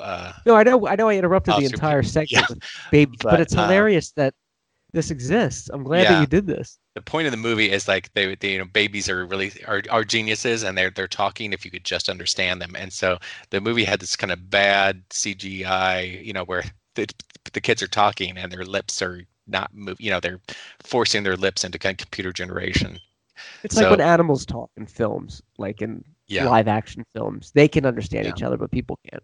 Now that street that you're looking at, or just above it, if you go to one of the pictures, that's actually Halloween Street from the original. Yeah, the original Halloween, and right there, that's where, hey jerk, speed kills. Oh, I can see that, and he stops the station wagon. Yep, same street right there. Hey jerk, speed kills. Is that when Don't Fear the Reaper was playing? No, that was a different. That was when they were driving. Yeah, when they're driving to babysit. But I actually went to the Baby Genius's house, and I think it's like an apartment or something weird. So I went right to the back. I know where this is. I've seen this tree. In fact, somebody actually made a point of like telling me some useless fact about this tree, like it's protected or something in Pasadena, and that's why has its own thing. Yeah, that's what. Yes, that's the house. We're changing the name of the show from Set Cheddar Saturdays to Baby Genius Reviews, because this is taking over. This is great. Now I can probably guarantee no other websites have done Baby Geniuses. Wait, who is this actress? Kim Cattrall. I was just gonna say she was in Porky's. Yeah, so that's why I said Bob Clark. That's what kind of reminded me, because he directed her in Porky's as well. So yes, it is Kim Cattrall. Got her in this movie. And this is actually Laurie Strode's house from the Halloween remake behind them. The zombie one. Yep. Oh, this is so cool. That's just a good set visit. Yeah. So This is almost Tom Hanks, yeah, I don't know. Yeah, he does look kind of like a Tom, doesn't like he? a younger kind Yeah. of shorter hair Tom Hanks. And of course, Sony Pictures is the one of the locations for the Baby Geniuses Incorporated. Why do they have a Baby Geniuses Plaza? Because that's how much money Baby Geniuses, the company, makes. So Because they have quite a corporate structure here. they do. Kathleen Turner is the CEO of Baby Geniuses, and so you'll recognize. Obviously, this has been used in The Running Man and all sorts of Oh yeah. Last Action Hero. Wait, which Last Action Hero? We're in the hotel? No, this was the police station in Last Action Hero. Oh yeah. Where Robert Patrick and Sharon Stone, they bump into them. Yes. Yep. It's great. What's Arnold Schwarzenegger's character's name in Last Action Hero? John? No, Jack something, isn't it? Jack Slater. Yeah. Slater! Why no one screaming? I'm not deaf. That's a guilty this pleasure is- movie. This is when the limousine backs into the driveway. Yep. Or I think it's leaving. I can't remember. So this is actually, yeah, this is kind of almost looks exactly like Halloween, where Speed kills and you see him, Oh yeah, the that's station so wagon cool. stopping down the street. So of course I just recognized the trees immediately. So, and this spot was also used in Halloween, the remake, where the girls are walking to school. So just catty corner to that. Oh yeah. Sorry I had to crowbar this in, but No, get the baby. there I am. Yep. And you can tell it's a day one travel. I'm wearing my Madonna shirt. There it is, the lucky shirt. The What else lucky. was this house at? Was this house used in something else? I don't know if it was, and I can't even remember how I found it. But- That's not Christopher Lloyd's house though in Back to the Future. No, that's the Okay. Gamble house. Yeah, this is something else, because it's kind of tucked away, and I couldn't tell if it was a park. I don't know. I just parked and actually walked around the back. That's a cool house though. Yeah, no, it's a nice big house. All right, we'll go back to the list. I Yeah. just wanted to crowbar this in for everybody. Please visit set-jetter.com. Real quick, what year was this that you made this trek? I don't know. It's probably about 5-6 years ago, maybe. Okay. That was Baby Geniuses. Please rent the movie. Actually, don't purchase. Please just purchase it. Baby Genius became a franchise too. That the second one came in the theater, and then they made 2 or 3 sequels direct to streaming afterwards that are just Have you seen them? awful. I sat through most of one. It's done mostly on green screen. It just to give you a little bit of but yeah, so it's as painful as the first 2 were. They don't hold a candle to the rest. Did Baby Geniuses do well though at the theater? It probably did then. It did somewhat well because obviously they made a sequel. And Did I stop sharing my screen? I thought I did. No, I still see it. Oh, I don't know what happened. Okay. I see. Well- Yep. Go ahead. I'm sorry. The next on the list, number 6. I'm surprised this is not higher up on the list, but Star Trek 2. This is Wrath of Khan, Yes. right? Is Yes. number 6. Yeah. Which does obviously that's pretty good for a Star Trek, considering the first one I don't think did as well. But it was a summer movie. It was a big summer for movies, so it's lucky it got what it did, I think. And obviously this is a lot of people's favorite Star Trek. I would believe it holds up. I've never seen any Star Trek movie ever. What? Not So- even the ones with Chris Pine. Oof. Well, this is the one to see. I think this is the one that kind of resuscitated, that made Star Trek kind of worthwhile again. So the first Star Trek people were kind of get into and is way too long. It was almost more of a 2001. This was kind of a more a space adventure, and Nicholas Meyer took over the directing reins and kind of really made it. He tried to make it authentic, kind of like this is a battleship. Is this the one with the whales? Nope, that's Star Trek 4. That was kind of the comedy Star Trek. You shot that one recently. You posted it. Yeah. So that was shot mostly in San Francisco. So this is the Star Trek 2, The Wrath of Khan, in your opinion, is probably the best. It's up there. I also like I like Star Trek 4 and I like Star Trek 6, The Undiscovered Country. But they usually say the even numbered ones, 2, 4, 6 are the good ones. How many did they make in the original run? I Or the 80s, 90s run? think Star Trek 7 was Generations. So that was kind of the combo. So Star Trek 6 was kind of the final one with original cast, and Generations, the next one, began to kind of do the hybrid. It was more Next Generation, but I gotcha. they I never stopped. really explored the Star Trek. There was always so much like going on. There was like Voyager and all kinds of spin-offs. I never like embraced it. I'm sure I would enjoy them. I I'm just sure never it'll like be on let that Paramount go. Plus. Paramount Plus. Can't wait. Mhm. Uh, I was looking now. We're looking at your list. So On Golden Pond was number 3, and that oh, we does skipped over that. still hold up for me.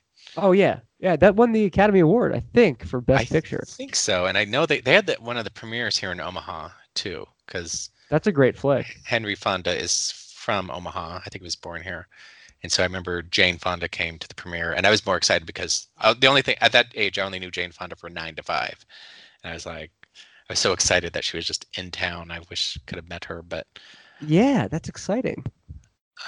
and they do the cabin used in the film. I don't know if they still do, but we were looking into it because they do rent this cabin out, or you can Airbnb it or whatever it happens to be. So Oh really? on my bucket list is to stay at the On Golden Pond cabin. Where's that at? I'd have to look it up, and I can't remember now. That's I'm so cool. gonna say Maine, but I could be wrong. But That is a great film. now, granted, I have not seen it in a while, but Jane Neither Fonda, have I. Dabney Coleman, It's Catherine, no Ordinary People, but it's up there. yeah. But yes, so that I would still count as holds up. I would too. On Golden Pond, that always comes up too. And I feel like that's actually an underrated film, at least from what I remember. It doesn't get enough recognition. I don't hear a lot of people saying like, "Hey, I watched On Golden Pond last night." It Hey, just doesn't happen. Did you guys see the new episode of On Golden Pond? On Golden Pond now streaming with James Marsden.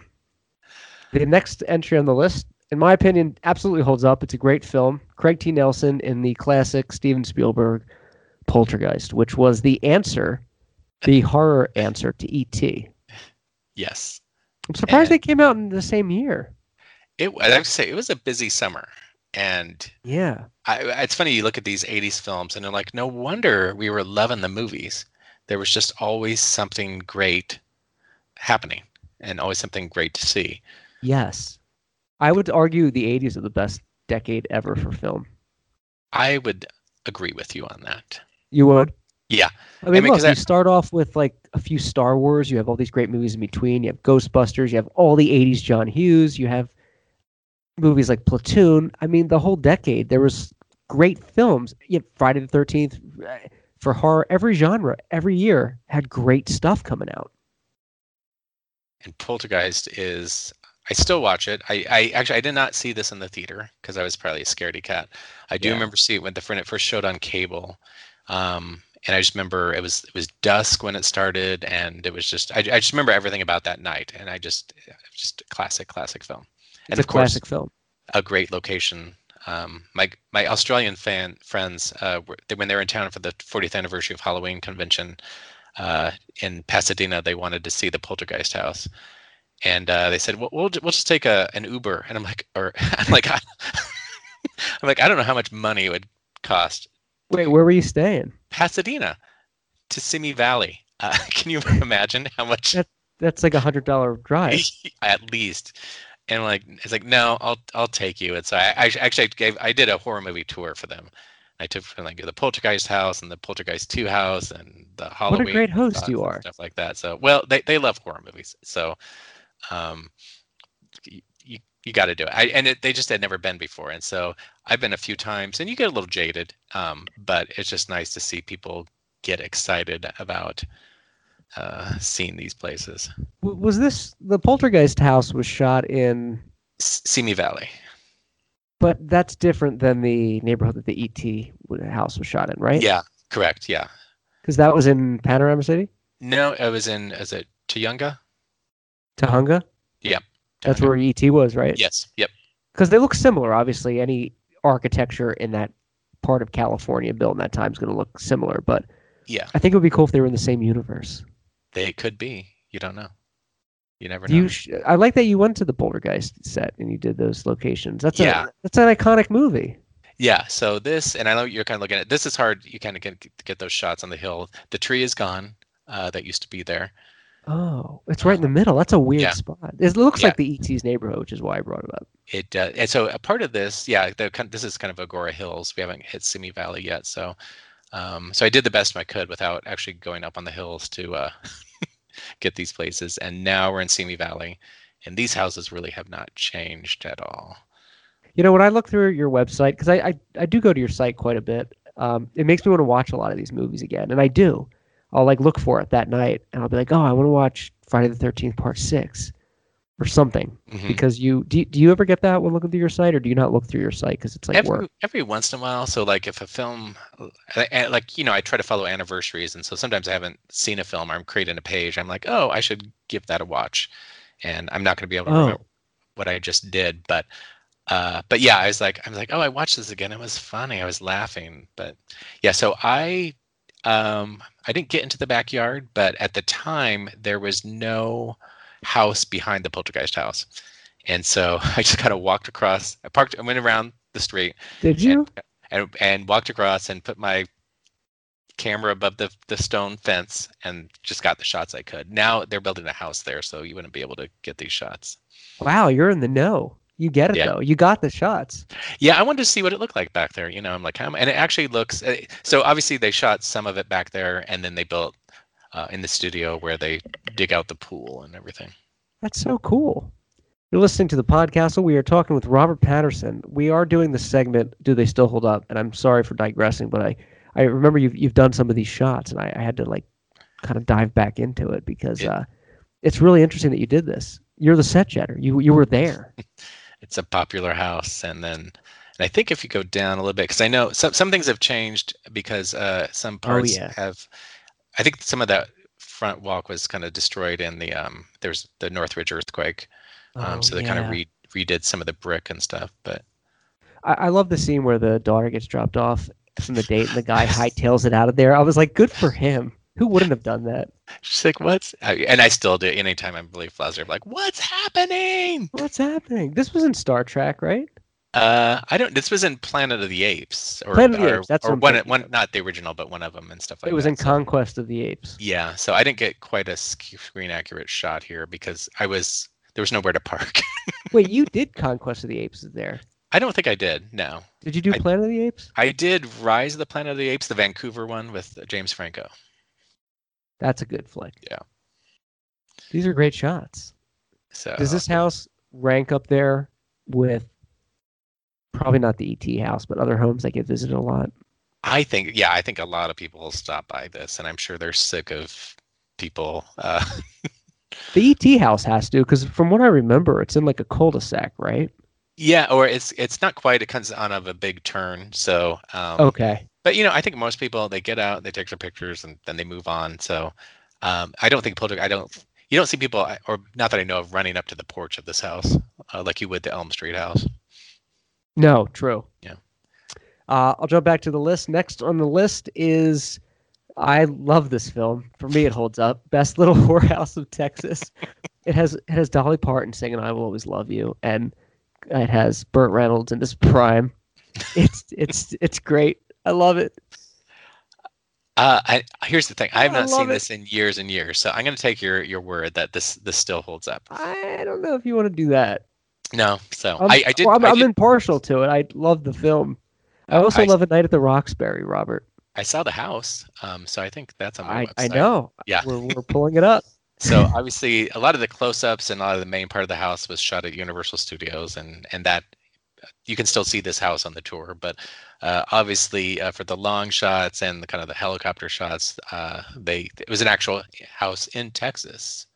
Where in the name of Warren Buffett's cream chip beef is Pflugerville, Texas? Here's the thing. All I know is it's about a quarter of a mile from the Texas Chainsaw Massacre Next Generation house. Oh, Is- really? Is almost across the street. Yeah. And Next Generation came out what year? I think it was 94 or something like that. 94. I think, or it was one of those films that sat on the shelf for 2 years, and then they finally released it. Because of the obvious. Yeah, but so pretty good shots, I thought, considering Great it's shots. side of the road. Looks the same. Yeah, and it's Texas, so who knows? You're putting your life at risk anytime you stop. Was this a trip you had a travel partner with for safety reasons? I did not, no, but I was literally so I this particular Texas trip was kind of fraught with it was kind of a scary trip because it was the floods were happening farther south, and so my Oh. hotel. I'd look out my hotel and the parking lot was full of white trucks because that's where all the people were staying that were working on fixing White trucks or white trash? white trucks Okay. because they were all people. They would leave every morning, at 5 a.m. To go fix roads and get capacity built back. And gas was hard to find. Like literally 1 out of 5 gas stations was open, and you didn't know if they had Wow. fuel and stuff like that. So I'm driving around these Texas back roads doing Texas Chainsaw Massacre locations and all sorts of things. And so it's kind of to me, it's always freaks me out a little bit to be on those. It does feel like you're in Texas Chainsaw Massacre, but I would Yeah. get worried because I'm like, am I going to be able to find gas without running out? Or I what's would gonna- be afraid of that. Good. Yeah. You said this is during like the Galveston flooding they had from the hurricane? Yeah. That was a bad time. That was It was a big was, and I deal. was like, and I remember because I was supposed to fly. I was actually supposed to fly into Houston to get to Austin, and they of course switched me to Denver because Houston airport wasn't even open. I was like, should I be going? But I did. You're a dedicated man to the craft. was. That is scary though, to be under that. Just first of all, to be where you are under those situations of like Texas Chainsaw Massacre, Mhm. my imagination would run a little wild. Like, what's gonna happen if I break it down? Is Leatherface gonna come out screaming? You do feel like it. You're looking in your rear view mirror for the truck. Do you have cell service there? I did, but Good. I packed a lot in that trip because I did Dazed and Confused and Miscongeniality and Oh, Waiting for Guffman, and I did so many films. that's a on great flick. Yeah. I love the stories, the Set Jetter stories. That's why it's Set Jetter Saturdays. And next is I believe this won an Academy Award, Chariots of Fire, with the most overused iconic theme song in film history. I think they use it in every other commercial. Yes, and then spoofs, and so I saw this in the theater because I was like one of those kids that thought, oh, I should see the Oscar-winning film. You had a great childhood experience with the films. So boring. No way. I mean, that's cool to be able to see all these theatrically. Yeah, but so the movie, it didn't work for me the first time and has not held up since. But No, I'm with you. And I was going to say, it doesn't hold up. I don't know if it ever has. The story itself, the true story, is pretty amazing, actually, and pretty inspiring. But I feel like this is one of those films that could be remade. I just don't think it would do that well. So I don't know. For me, it doesn't hold up. It's not a movie I'm probably ever going to watch again, or Yeah. I'm not going to race to watch next. no need. Next is Annie, and we all love Annie. Daddy Warbucks, the whole 9 yards. It's an orphan with song. I love it. Does it hold up? It does to me. It for does sure. to me too. It's a great film, right? How do you yeah. not love Annie? I love Annie. I was very sad because Anne Rankin just passed away a couple months ago. Yes. And she was, and I read something that she had a whole dancing scene cut out. She was supposed to have another dancing scene at Radio City Music Hall. And I was like, oh, I wonder if that's somewhere. I would love to see that. But so I went It's not online anywhere. yeah, not that I know of, but I went to some Annie locations. The LA Warner Brothers You studio. posted that recently, Yeah. maybe when she passed away. It was probably right around the time because I think it just had their anniversary or something like that. So obviously they shot at Warner Brothers. They call it actually Hennessy Street. So a lot of the street, I think it was made for Annie. And then if you go to Warner Brothers somewhere on that street, there's a placard that says Hennessy. So this right here, you might recognize from Purple Rain. This is the cover of. Oh, that's the iconic cover. That's the cover right there. Oh, that's so cool. Yes, I do. So. Oh, this is also the upside down kiss in Spider-Man? This absolutely, yep. So, yeah, a lot of people don't know that that was the cover shot for Purple Rain, but yeah, it's right there. I did not know that, but Yeah. once you pointed it out, Then it's so Plain as obvious. day. Yeah. that's so cool. Now, obviously, the street has been used over and over and over again for different films, and it's kind of been remade, and things kind of look. Obviously, they have different brick face that they put on there. But I think it was in Gremlins too. In the first one, right? yes, at the other side of it. Yep, for Chinatown. Yep. Chinatown. And what's the Adam Sandler win? You don't mess with the Zohan. I missed that one. There, I did point it out so people could get reference. There it is. That's so cool. Oh, that's such a great shot. That's a good matchup. You posted one the other day too. I forget what it was, but you matched up the shot as you usually do, completely to where like it kind of bleeds into the next one. There was one you posted one vertically, and there was like a pole in the window, and it shot up like right there. Like you matched the shot perfectly, and you do that a lot, which works. And I don't think they even mention in the tour that Purple Rain. That's the shot. They rarely go back there. They just kind of point out. They say, "Oh, that's an iconic shot."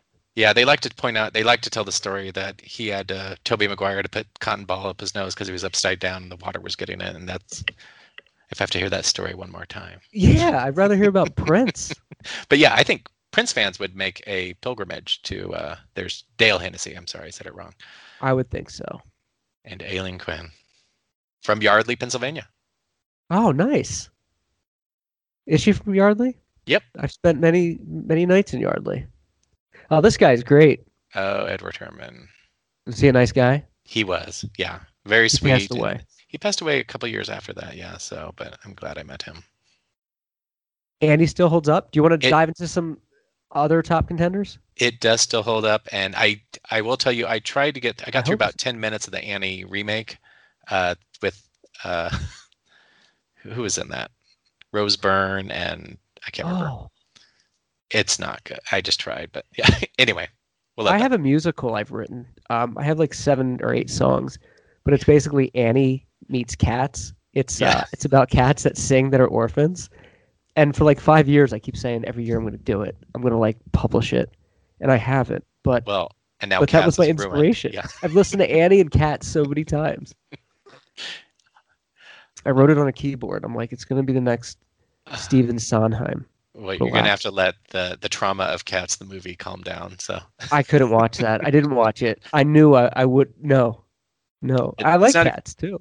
Yeah, it's not even worth seeing it to see how bad it is. I'm like, I don't need to see it. Did you see it just to see how bad it was? I did not. Trailer was enough. Oh my gosh, that trailer was an abortion. It was terrible.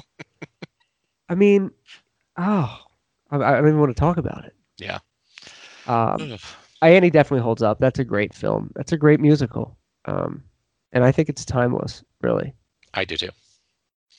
Other top contenders, First Blood. This, of course, was the first Rambo film. This came out 1982, so it was right around Rocky 2. Yeah. Or after Rocky 2, pre-Rocky 3. And it was, so Stallone was getting big, and this was kind of an offshoot, and this was technically the first Rambo film, before he really became Rambo. Right. Because now people are like, that's a Rambo film? It's not quite. This is kind of the more subdued version of his character. But yeah, he was John Rambo, the washed-up PTSD vet, where he became G.I. Joe, later on. I think it still holds up in the sense that it's raw. It has a great cast. It has Richard... I forget his name, Richard Crenna in it. Crenna, yep. Yeah, and it does kind of explore the dark side of PTSD, and visually they could have filmed it better, I think, in some ways, but I think it still holds up as a film itself. And created a whole new franchise. Still going. I did see Last Blood. Did you? I watched. That's another. I saw the trailer. I'm like, I think I've seen the film. I saw the trailer. That's enough, isn't it? The trailer's better in the sense that it gives you some kind of hope that there's entertainment there. It's really just a guy in a tunnel randomly killing like drug dealers. It's terrible. Last Blood. All right. It's bad. The next one I think is a holdover from '81, so you probably can ignore that. Reds. Yeah, I think we talked about that already. Harold Ramis? No, Warren Beatty. Oh, I'm thinking of Stripes. Never saw Reds. Yeah. Not a comedy.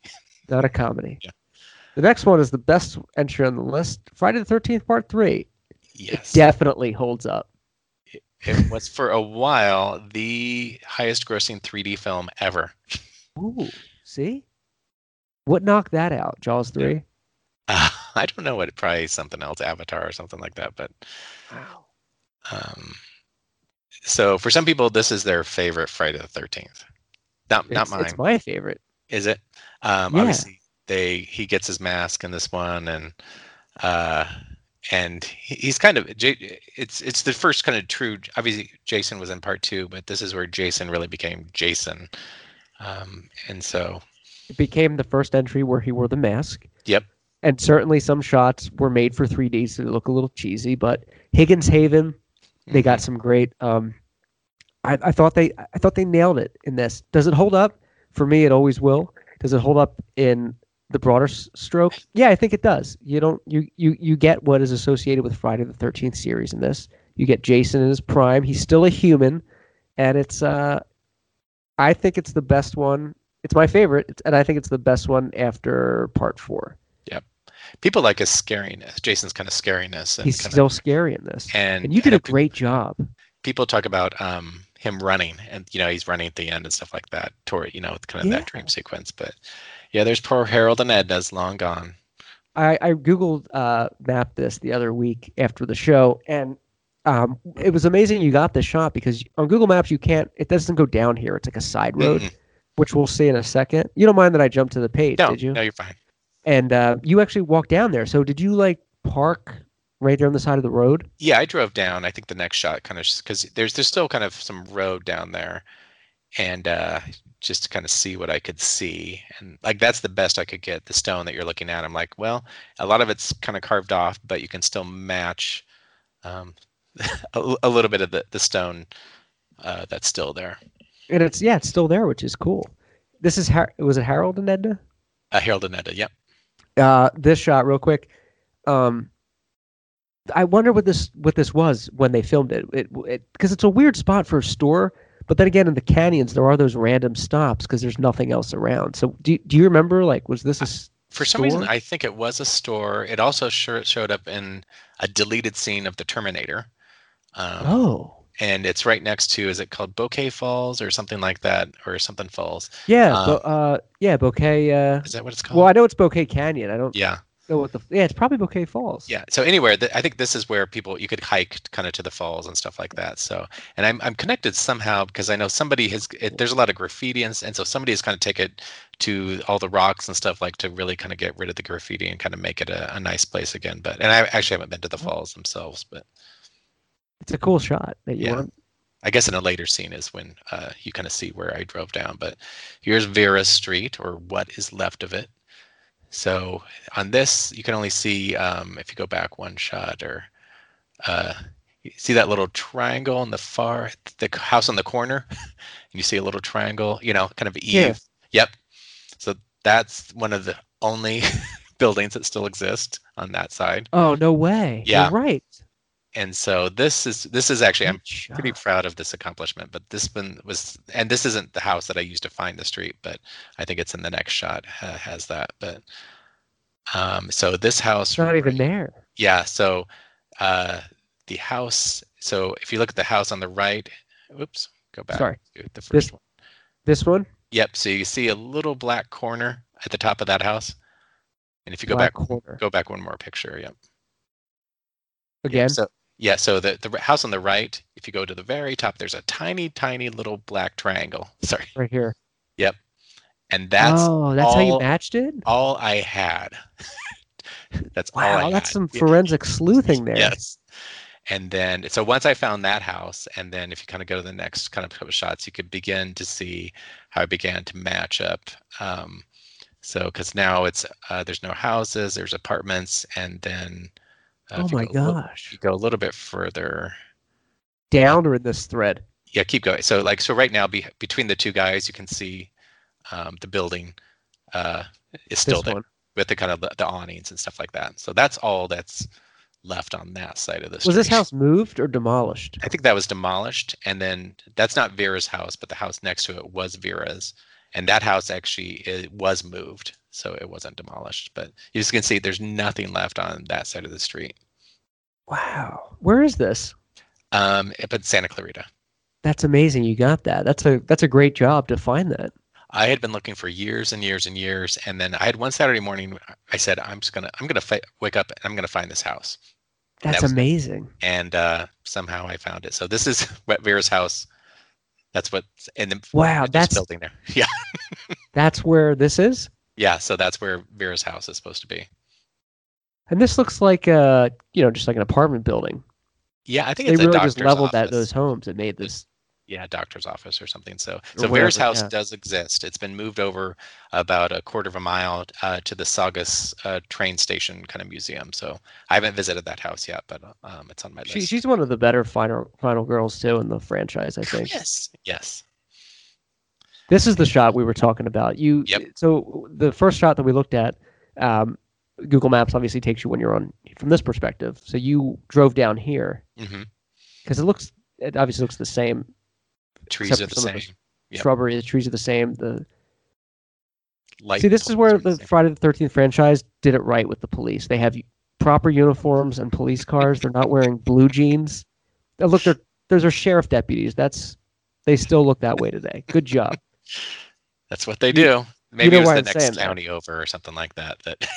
I'm only saying that because of the cop, and Yeah. From yeah. I know you can't stand blue jeans cop, but it's not professional. yeah, the cavalry's here, so it's there. So yeah. This is the shot they drive by and they see. And this was always an eerie shot to me in the franchise. They see the bodies and it's like, well, I guess we're going to this farm up the road. I always think it's funny because she's literally half out the window so she can be seen.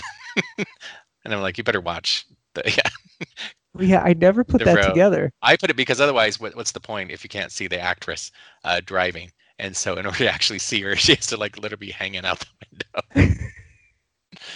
Oh, That's a great shot, though. You did a Yeah. great job with these. thanks. This is the store. Yep. This was Harold Enda stores, but not. I Uh, guess it was the same place. No, this is supposed to be a different store. So I thought so. It's completely different. It's supposed to be in Green Valley, New Jersey. Oh, not too far from ours. Right. Yeah. Yeah, right. Oh, that's a cool shot. Look at that place. They haven't really changed it. Mostly liquor. Yeah. That's a great shot. Shelley. Please, guys, be cool. Be cool. I just love the motorcycle gang. Like the 80s, the black guy and the white guy with chains. It's perfect. The bad Crystal Lake gang. Yeah, watch out. They're going to get you. Still a phone booth. Friday the 13th part 5, too. In the beginning, you got a shot of the diner. And it looks relatively the same, too, which is cool. They don't Yeah. change it as much. There's still a phone booth. It is still a phone booth. It's amazing. I can't tell Was if there, the ladder's- there's actually a phone in there. I think so. Yeah, I didn't go take a look at it, but yeah, it's still there. This is cool. These are great shots. I'm going to jump down to the barn. This was on a movie ranch. Yeah, so these are not my shots. And actually, I was supposed to go out to this last year, but of course that trip got canceled. So the barn is probably the only surviving piece left because the house was, I think, I don't know if it was a fan Burned for down, sure. right? Yeah, a fan got in there and tried to light that fireplace, and it's not a really working fireplace. Ended up burning the place down. Wait, a fan tried to light the Well, fire? I don't know if it's really a fan, but somebody got in there and tried to use the fireplace. And But still, somebody. Wow. Yeah. This I always liked. I know these aren't your shots, but I just think it's cool that, first of all, it's cool that you guys are all friends in that community. But it's interesting to see this was to show you the droughts of California. It's just a piece of wood now, but before it was like a proper lake. yeah, well, a man-made lake that they tried to. Obviously, there was no lake there at all, and so that's why Right. It Yeah, it just kind of dried up. it barely looks like a lake in the movie. No, it does. It looks like a big puddle after a rainstorm, Yeah. like when the grass gets flooded. Yeah. And there's worms. Tootsie is next on the list. Tootsie, Dustin Hoffman playing the pinnacle role. Yes. I saw this when I was, I think, a teenager. I always enjoyed it, Robert. I'm probably due for a rewatch, but based on my viewing, Tootsie is a movie that still holds up, and it's still a comedic gem in the 80s crown. I 100% agree. We got Dabney Coleman again Dabney? in there. Terry Garr. I mean, she's comedic genius. Oh, yeah. Jessica Lange, and of course Dustin Hoffman. Sidney Pollack as director He's and great. also as an actor. So Tootsie still holds up. I'm not sure how it would play. I think I was supposed to go see Tootsie the musical, and I didn't could go see it when it was in New Oh. York, and I doubt it will ever come back. But Oh, or how I don't know if Tootsie the musical would hold up to what I have in my mind. But it'd be interesting to hear what you think about it, though. yeah, But I'd it's a be great flick. still holds up. I've never seen this one. Young Doctors in Love. What is this? Ooh, it's an 80s comedy, and it's not quite Airplane, that type of farce, but it is a comedy of some sorts. And Sean Young, Michael McKean. Actually, did I like Michael McKean a lot. I did locations for this one as well. Did but you? I did. So Pull it up.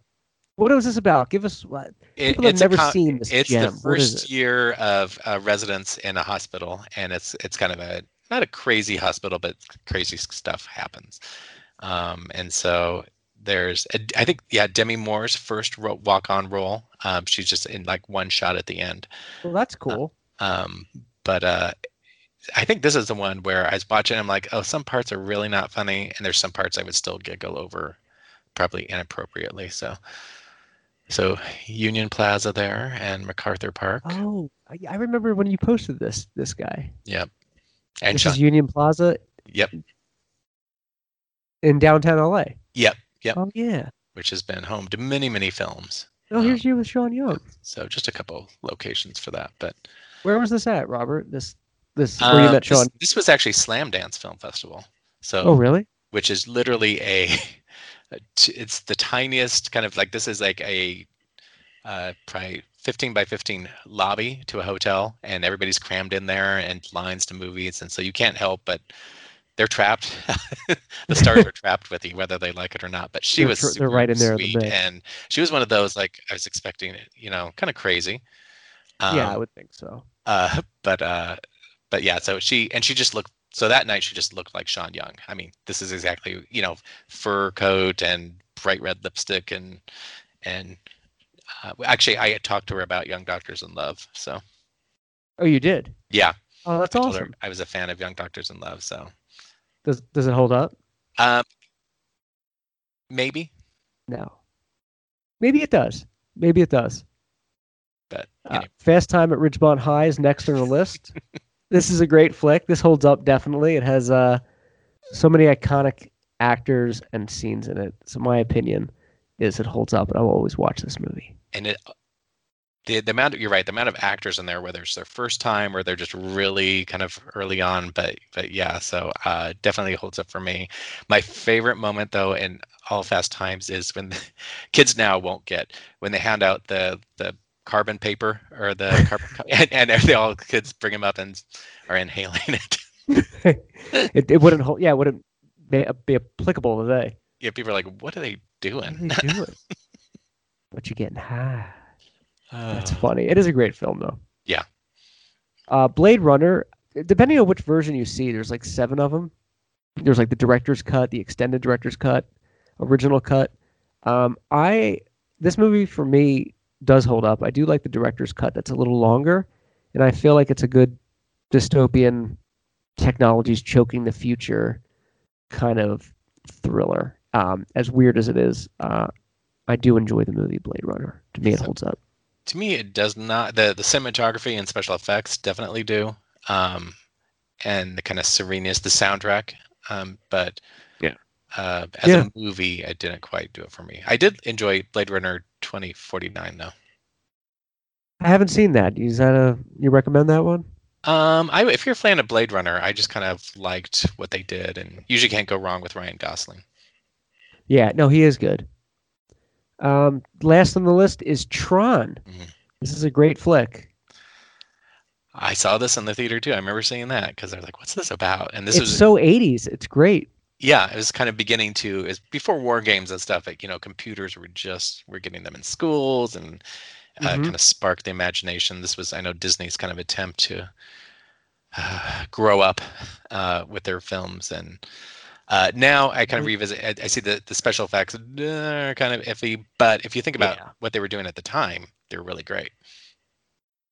Agreed. Yeah, special effects definitely don't hold up, but if you're looking at the story and kind of like the Imagineering they were doing at the time, it's to me it's still an enjoyable film. Yeah. It's no Flight of the Navigator. What is? I guess I haven't done those locations, but I want to. It was down in Fort Lauderdale. Flight of the Navigator? Yeah, so Those would be cool. was it a year and a half ago, or it was November 2019? Yeah, so I went to a special screening though, with the director and some of the cast were there. The little boy was there.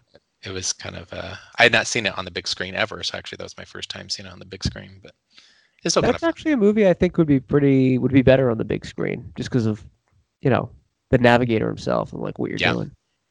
But it held up, and I haven't watched it yet, but I can't see myself. Life After Navigator is a new Oh. film. Oh, that's cool. Wait, Yeah. that's a new one?